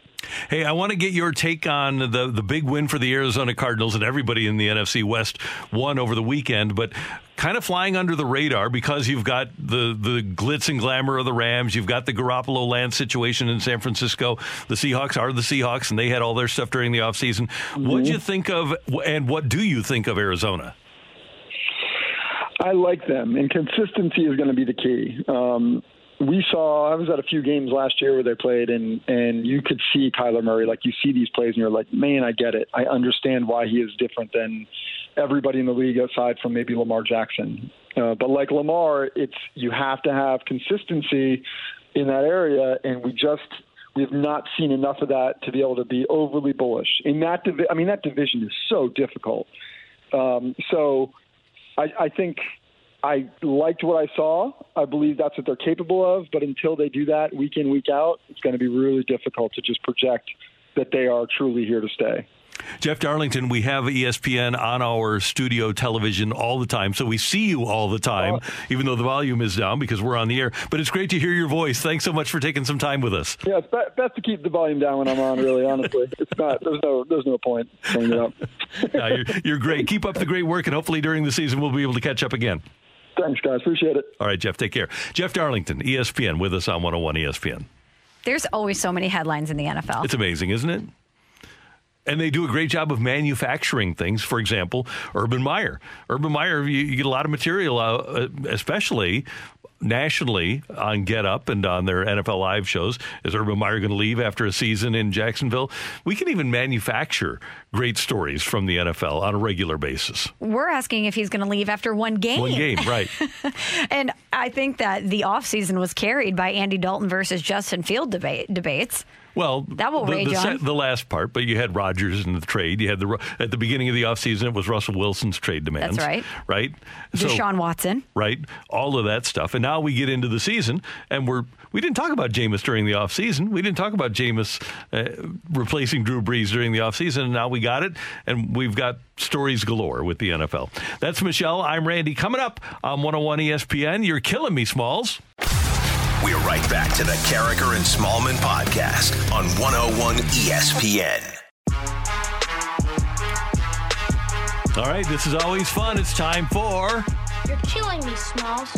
Some great news for soccer fans in the region, Randy. St. Louis City SC has unveiled their brand new app. All right. You can download it right now. It's in the App Store. And let me tell you, this app has everything you could possibly want if you are a soccer fan or you're looking for behind-the-scenes content or updates on the team, updates on the stadium. It's beautiful. The interface is so clean. It's so easy to use.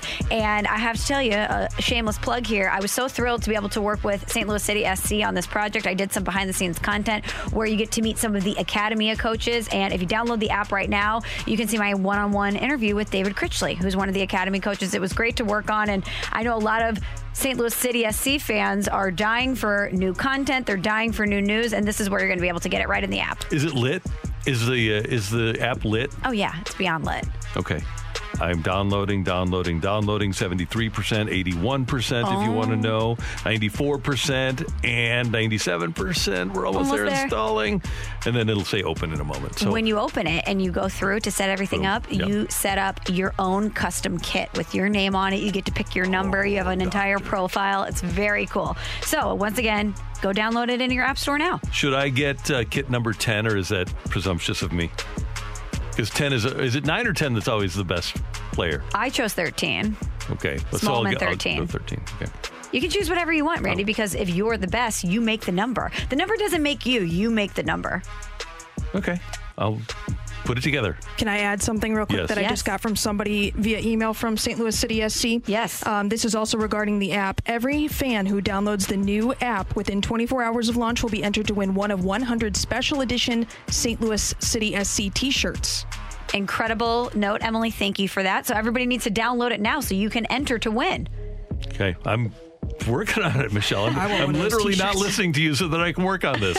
Okay, well, Randy, I'll go ahead and choose a story that has some sound in it so that you can get your app set up, all right? You're killing me, Smalls. Well, we talked about this last segment with Jeff Darlington. Urban Meyer has not had a great start to his tenure in Jacksonville, especially coming off of a loss week 1. And with the USC job opening, a lot of people started to connect the dots. They think Urban might not be long for Jacksonville, that he might jump back into college and become the head coach of the Trojans. He was asked about this yesterday. Unfortunately for you, some rumors came out yesterday connecting you to the USC job. I just want to give you the opportunity to refute it. So, there's no chance that I'm here and committed to try to build an organization. Do you believe him? No, not at all. I am still haunted by Nick Saban with our Dolphins saying, I will not be the head coach at Alabama. Multiple times, I will not be the coach at Alabama, and then going to take the job at Alabama. True, but there was Drew Brees factoring in there, and Urban got the guy that he wanted in Trevor Lawrence. He got the guy to build around. And even though I completely understand that you should never take things like this at face value, especially when it's a coach that has moved before, if he ever was really curious about what he could do in the NFL or what he could build in the NFL, this is the perfect opportunity because he has Trevor Lawrence. But maybe he's already determined that he doesn't like to deal with the media in the NFL and having follow-up questions, the media having follow-up questions in the NFL. I don't know what the media is like in California in regards to SC because that is the program there. And they haven't been good for a long time. And so I can imagine that if he went there and didn't have success, he would have to answer questions there too. I think there might be more pressure on him if he left Jacksonville and took the USC job to succeed than there would be if he stayed in Jacksonville. How much pressure is there really in Jacksonville right now? None. And he's probably making more money than he would in Southern California. I just don't believe. Recruit. Yep. I don't believe that there is no chance. So what are you putting at? 10? 15? Yeah, I would say 10%. Are you still working on that app over there? No, I'm sharing it to my Insta. And follow Randy. What is it? RJ Character on Instagram? Yes, ma'am. RJ Character on Instagram. Put my sweater up there, or my kit. Follow Randy to see what his kit looked like. And again, download the St. Louis City SC app. You're killing me, Smalls. Well, we talked about this with Jeff Darlington as well. The shocking 38-3 victory for the New Orleans Saints over the Green Bay Packers. And the Saints defense looked great in that game, but that is still no excuse for some of the stuff that we saw out of Aaron Rodgers. And former Packers tight end Jermichael Finley talked about Aaron Rodgers and what maybe caused him to have such a shaky performance in week one. This is the National Football League. Each offseason, you got to work like it's the last season. And I just don't see a work ethic in Aaron Rodgers that I have in previous years. And actually, you can see it right through his helmet. The eyes and the face tells everything of the personality. And I just don't see it, that NFL hunger and just feel hungry to go win another championship. I just think it's cliche and talk that guys get up there and say, oh, I want to win a championship. It sounds good, but I want to see what you do on the field. All due respect to Jermichael, he wouldn't have been on that show if it wasn't for Aaron Rodgers. So I am going to have more faith in Aaron Rodgers putting his money where his mouth is and saying, I want to win a championship, than Jermichael Finley saying that it's all talk and cliche. He has done several interviews where he talked about seriously considering retirement. So if he wasn't committed to winning and wasn't committed to the team, he could have easily walked away. He's made enough money. He didn't want to come back to Green Bay. He wanted to spend time with his fiance. He could have easily walked away. He had to fully commit to coming back. And I know that there was all those pictures of him in Hawaii in the offseason. A lot of guys travel in the offseason. They're just not as popular as Aaron Rodgers, and they weren't dealing with the drama that he was dealing with in the postseason, and they weren't on a vacation with Shailene Woodley and Miles Teller. So their vacations didn't get blasted across the world. Yeah, I think, and it's one of the great things about the National Football League, is that we can overreact as much as we do, and we do every single week. But the Packers have been in bad situations before, and they've been able to work their way through it. And I think, as Aaron has said before, and will probably have to say again at some point, RELAX. Relax. We're going to be okay. Take it or leave it. He quotes himself at some point this season. Take it. Yes. 100% take it. I'm surprised he didn't do it after the game. Yeah. But he'll have time to do that.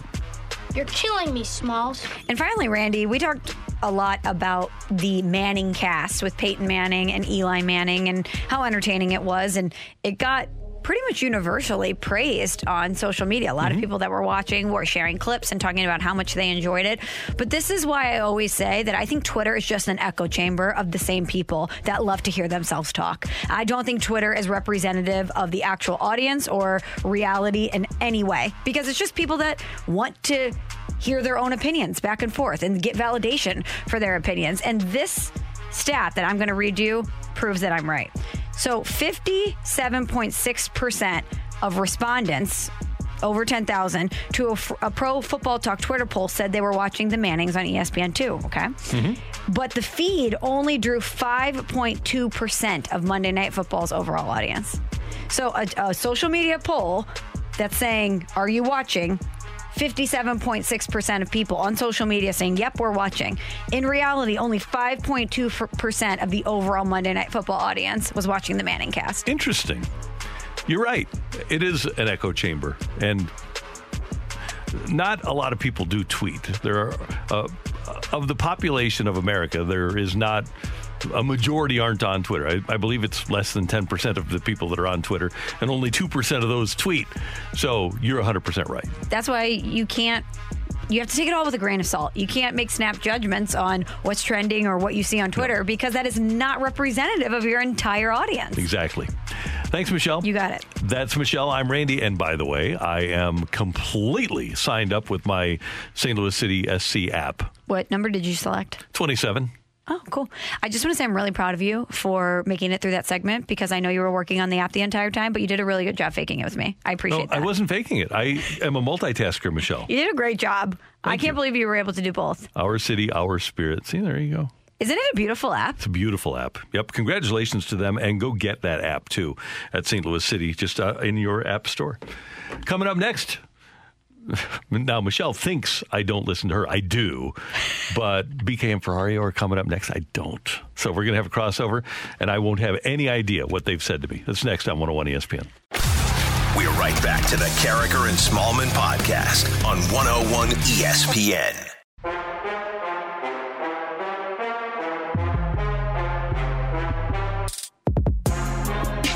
Danny Mack is out today. He's doing some stuff with the kids, sports stuff, and he taking advantage of the Cardinals' day off as well. So we've got BK and Ferrario for 4 full hours from 10 to 2 here on 101 ESPN. And Alex Ferrario joins us in studio. How you doing? Fantastic. Some people will be excited. A lot of people on the text line probably won't be, but that's okay. Alex, everyone's excited today after that Cardinal victory last night. That's true. We turned the tide a couple of days ago, BK and I, because we were super down on it, super out. But, man, I think it was after game 1 against the Mets, and I told BK the play that was Paul Goldschmidt at first base to Yachty to get that out, that's where I'm like, okay, I'm back in 100%. And then to Arenado. And then, yeah, to our golden goose, who we've been calling for super long, Nolan Arenado. That's the part I love about it. I put 95% down on Nolan Arenado, and he's about to take this team into the playoffs. Yeah, did you know this, Randy? Speaking of believers, when no one thought the Cardinals were going to make a move, when no one thought Nolan Arenado was even possible, when Anthony Stalter, Alex Ferrario, and I did the show, the 3 raviolis. 3 ravs. For a long time, 3 Italians, just chopping it up like a little chopped salad every day. Italian chopped, right? Italian chopped, of course. A beautiful vinaigrette, some pepperoncinis in the mix watch there. Watch out some now, salami, little black olives. Oh, my God. Hold the olives for me. Okay. Extra peppers. We'll put those on mine. But anyway, Alex consistently said 95%. He was a believer that the Cardinals would get Arenado 95%. So I'm glad that you're a believer now in this team because we need more people on the bandwagon. I know. Well, it took me a while, and unfortunately, they just weren't that exciting. But then, man, it's just all of a sudden, it's the devil magic, right, RK? It is, and it's consistent belief. Adam Wainwright never deviated from his belief in this team. We had Greg Amsinger on this morning and played the cut from him at the All-Star game where Nolan Arenado came up to Greg and said, we're going to play in the wild card game. And nobody else in the world thought that except for the people in that Cardinal clubhouse. So Congratulations to them. And you got to give credit to Schultz because he keeps this team going. He keeps them believing. You can say what you want about bullpen moves and you can say what you want about press conferences, but this team goes out and plays hard and they don't quit.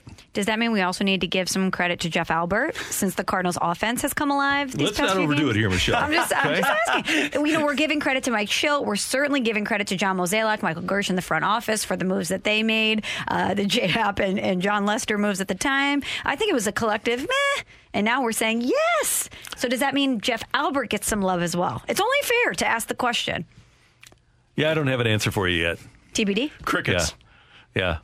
Come on, Alex, give us an answer. I don't have an answer either. I will say that I find it very funny that when things are bad, it's Jeff Albert's fault. But when things are good, nobody speaks of Jeff Albert. Witness protection when things are going well for the Cardinals. But that's okay, right? I just don't think that under any circumstances, and I know that there are baseball players that are highly intelligent individuals, but I don't think as a group you should present a baseball team with a high-level curriculum. I agree with that, especially if it takes years for them to get comfortable with it. Yeah. But I'm just saying, It's only fair to ask. It is only fair to ask. And I know more people are going to say I need a bigger sample size to really give the credit where the credit's due, but past 3 games. I feel like you also asked the question, too, though, because we've seen Colton Wong be outspoken about it when he went to Milwaukee, saying that, I just had to get out of my own way and start doing my own thing. We heard Tyler O'Neill tell us on BK and Ferrario a couple months ago that, like, his time off, he was able to kind of focus on what he was trying to accomplish.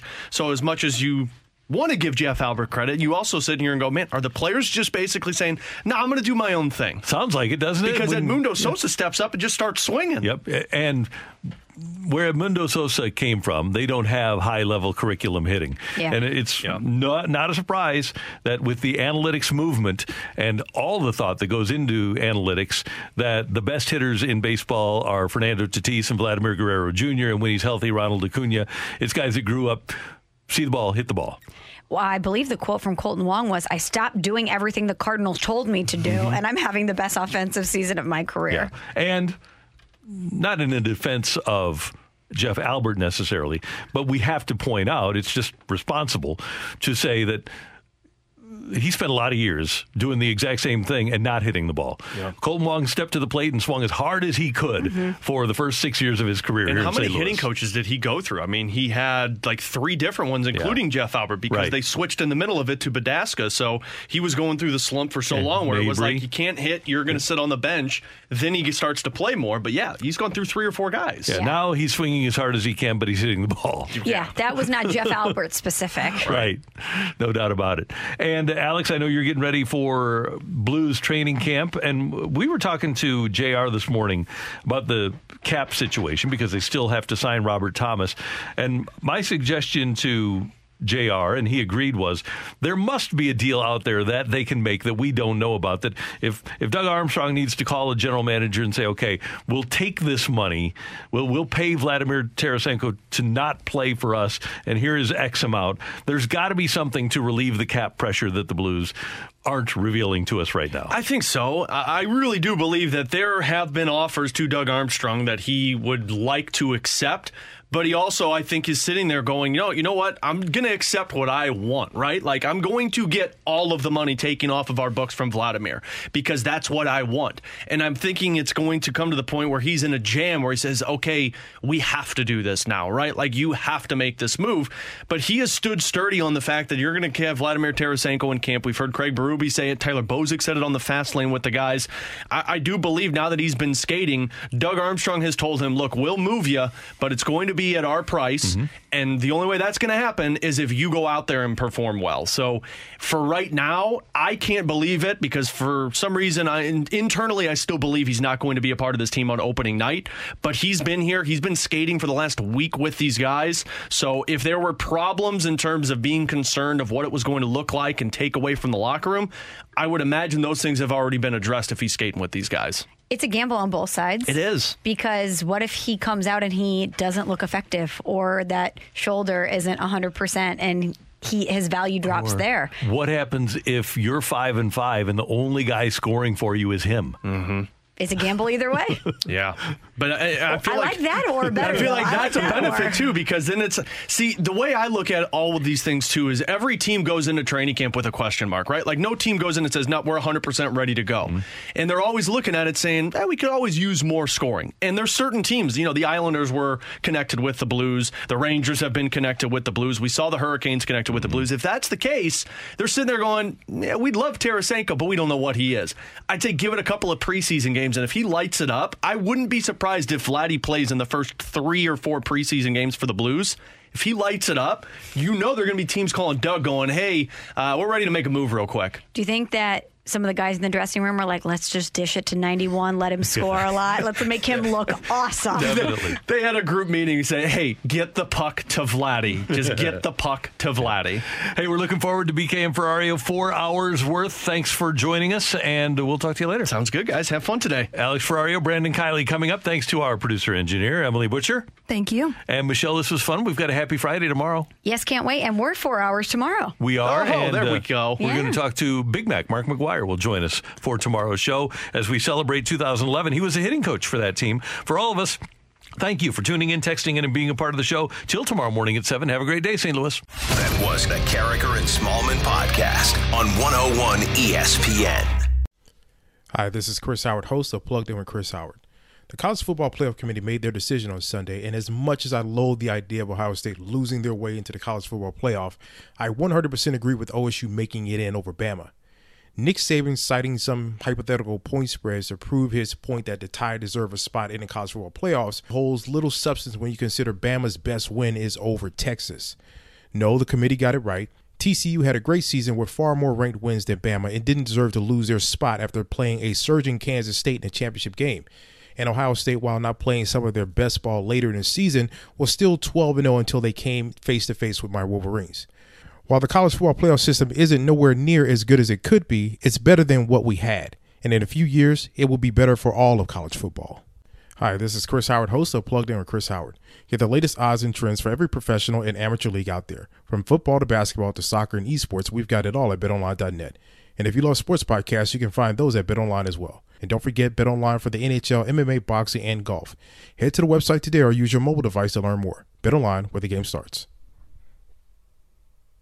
Grab a 30-day free trial of Live by Live Plus, and you'll get unlimited skips, commercial-free music, and all of the podcasts and live streaming events you can handle. Visit livexlive.com/podcast1 to learn more and start your free trial.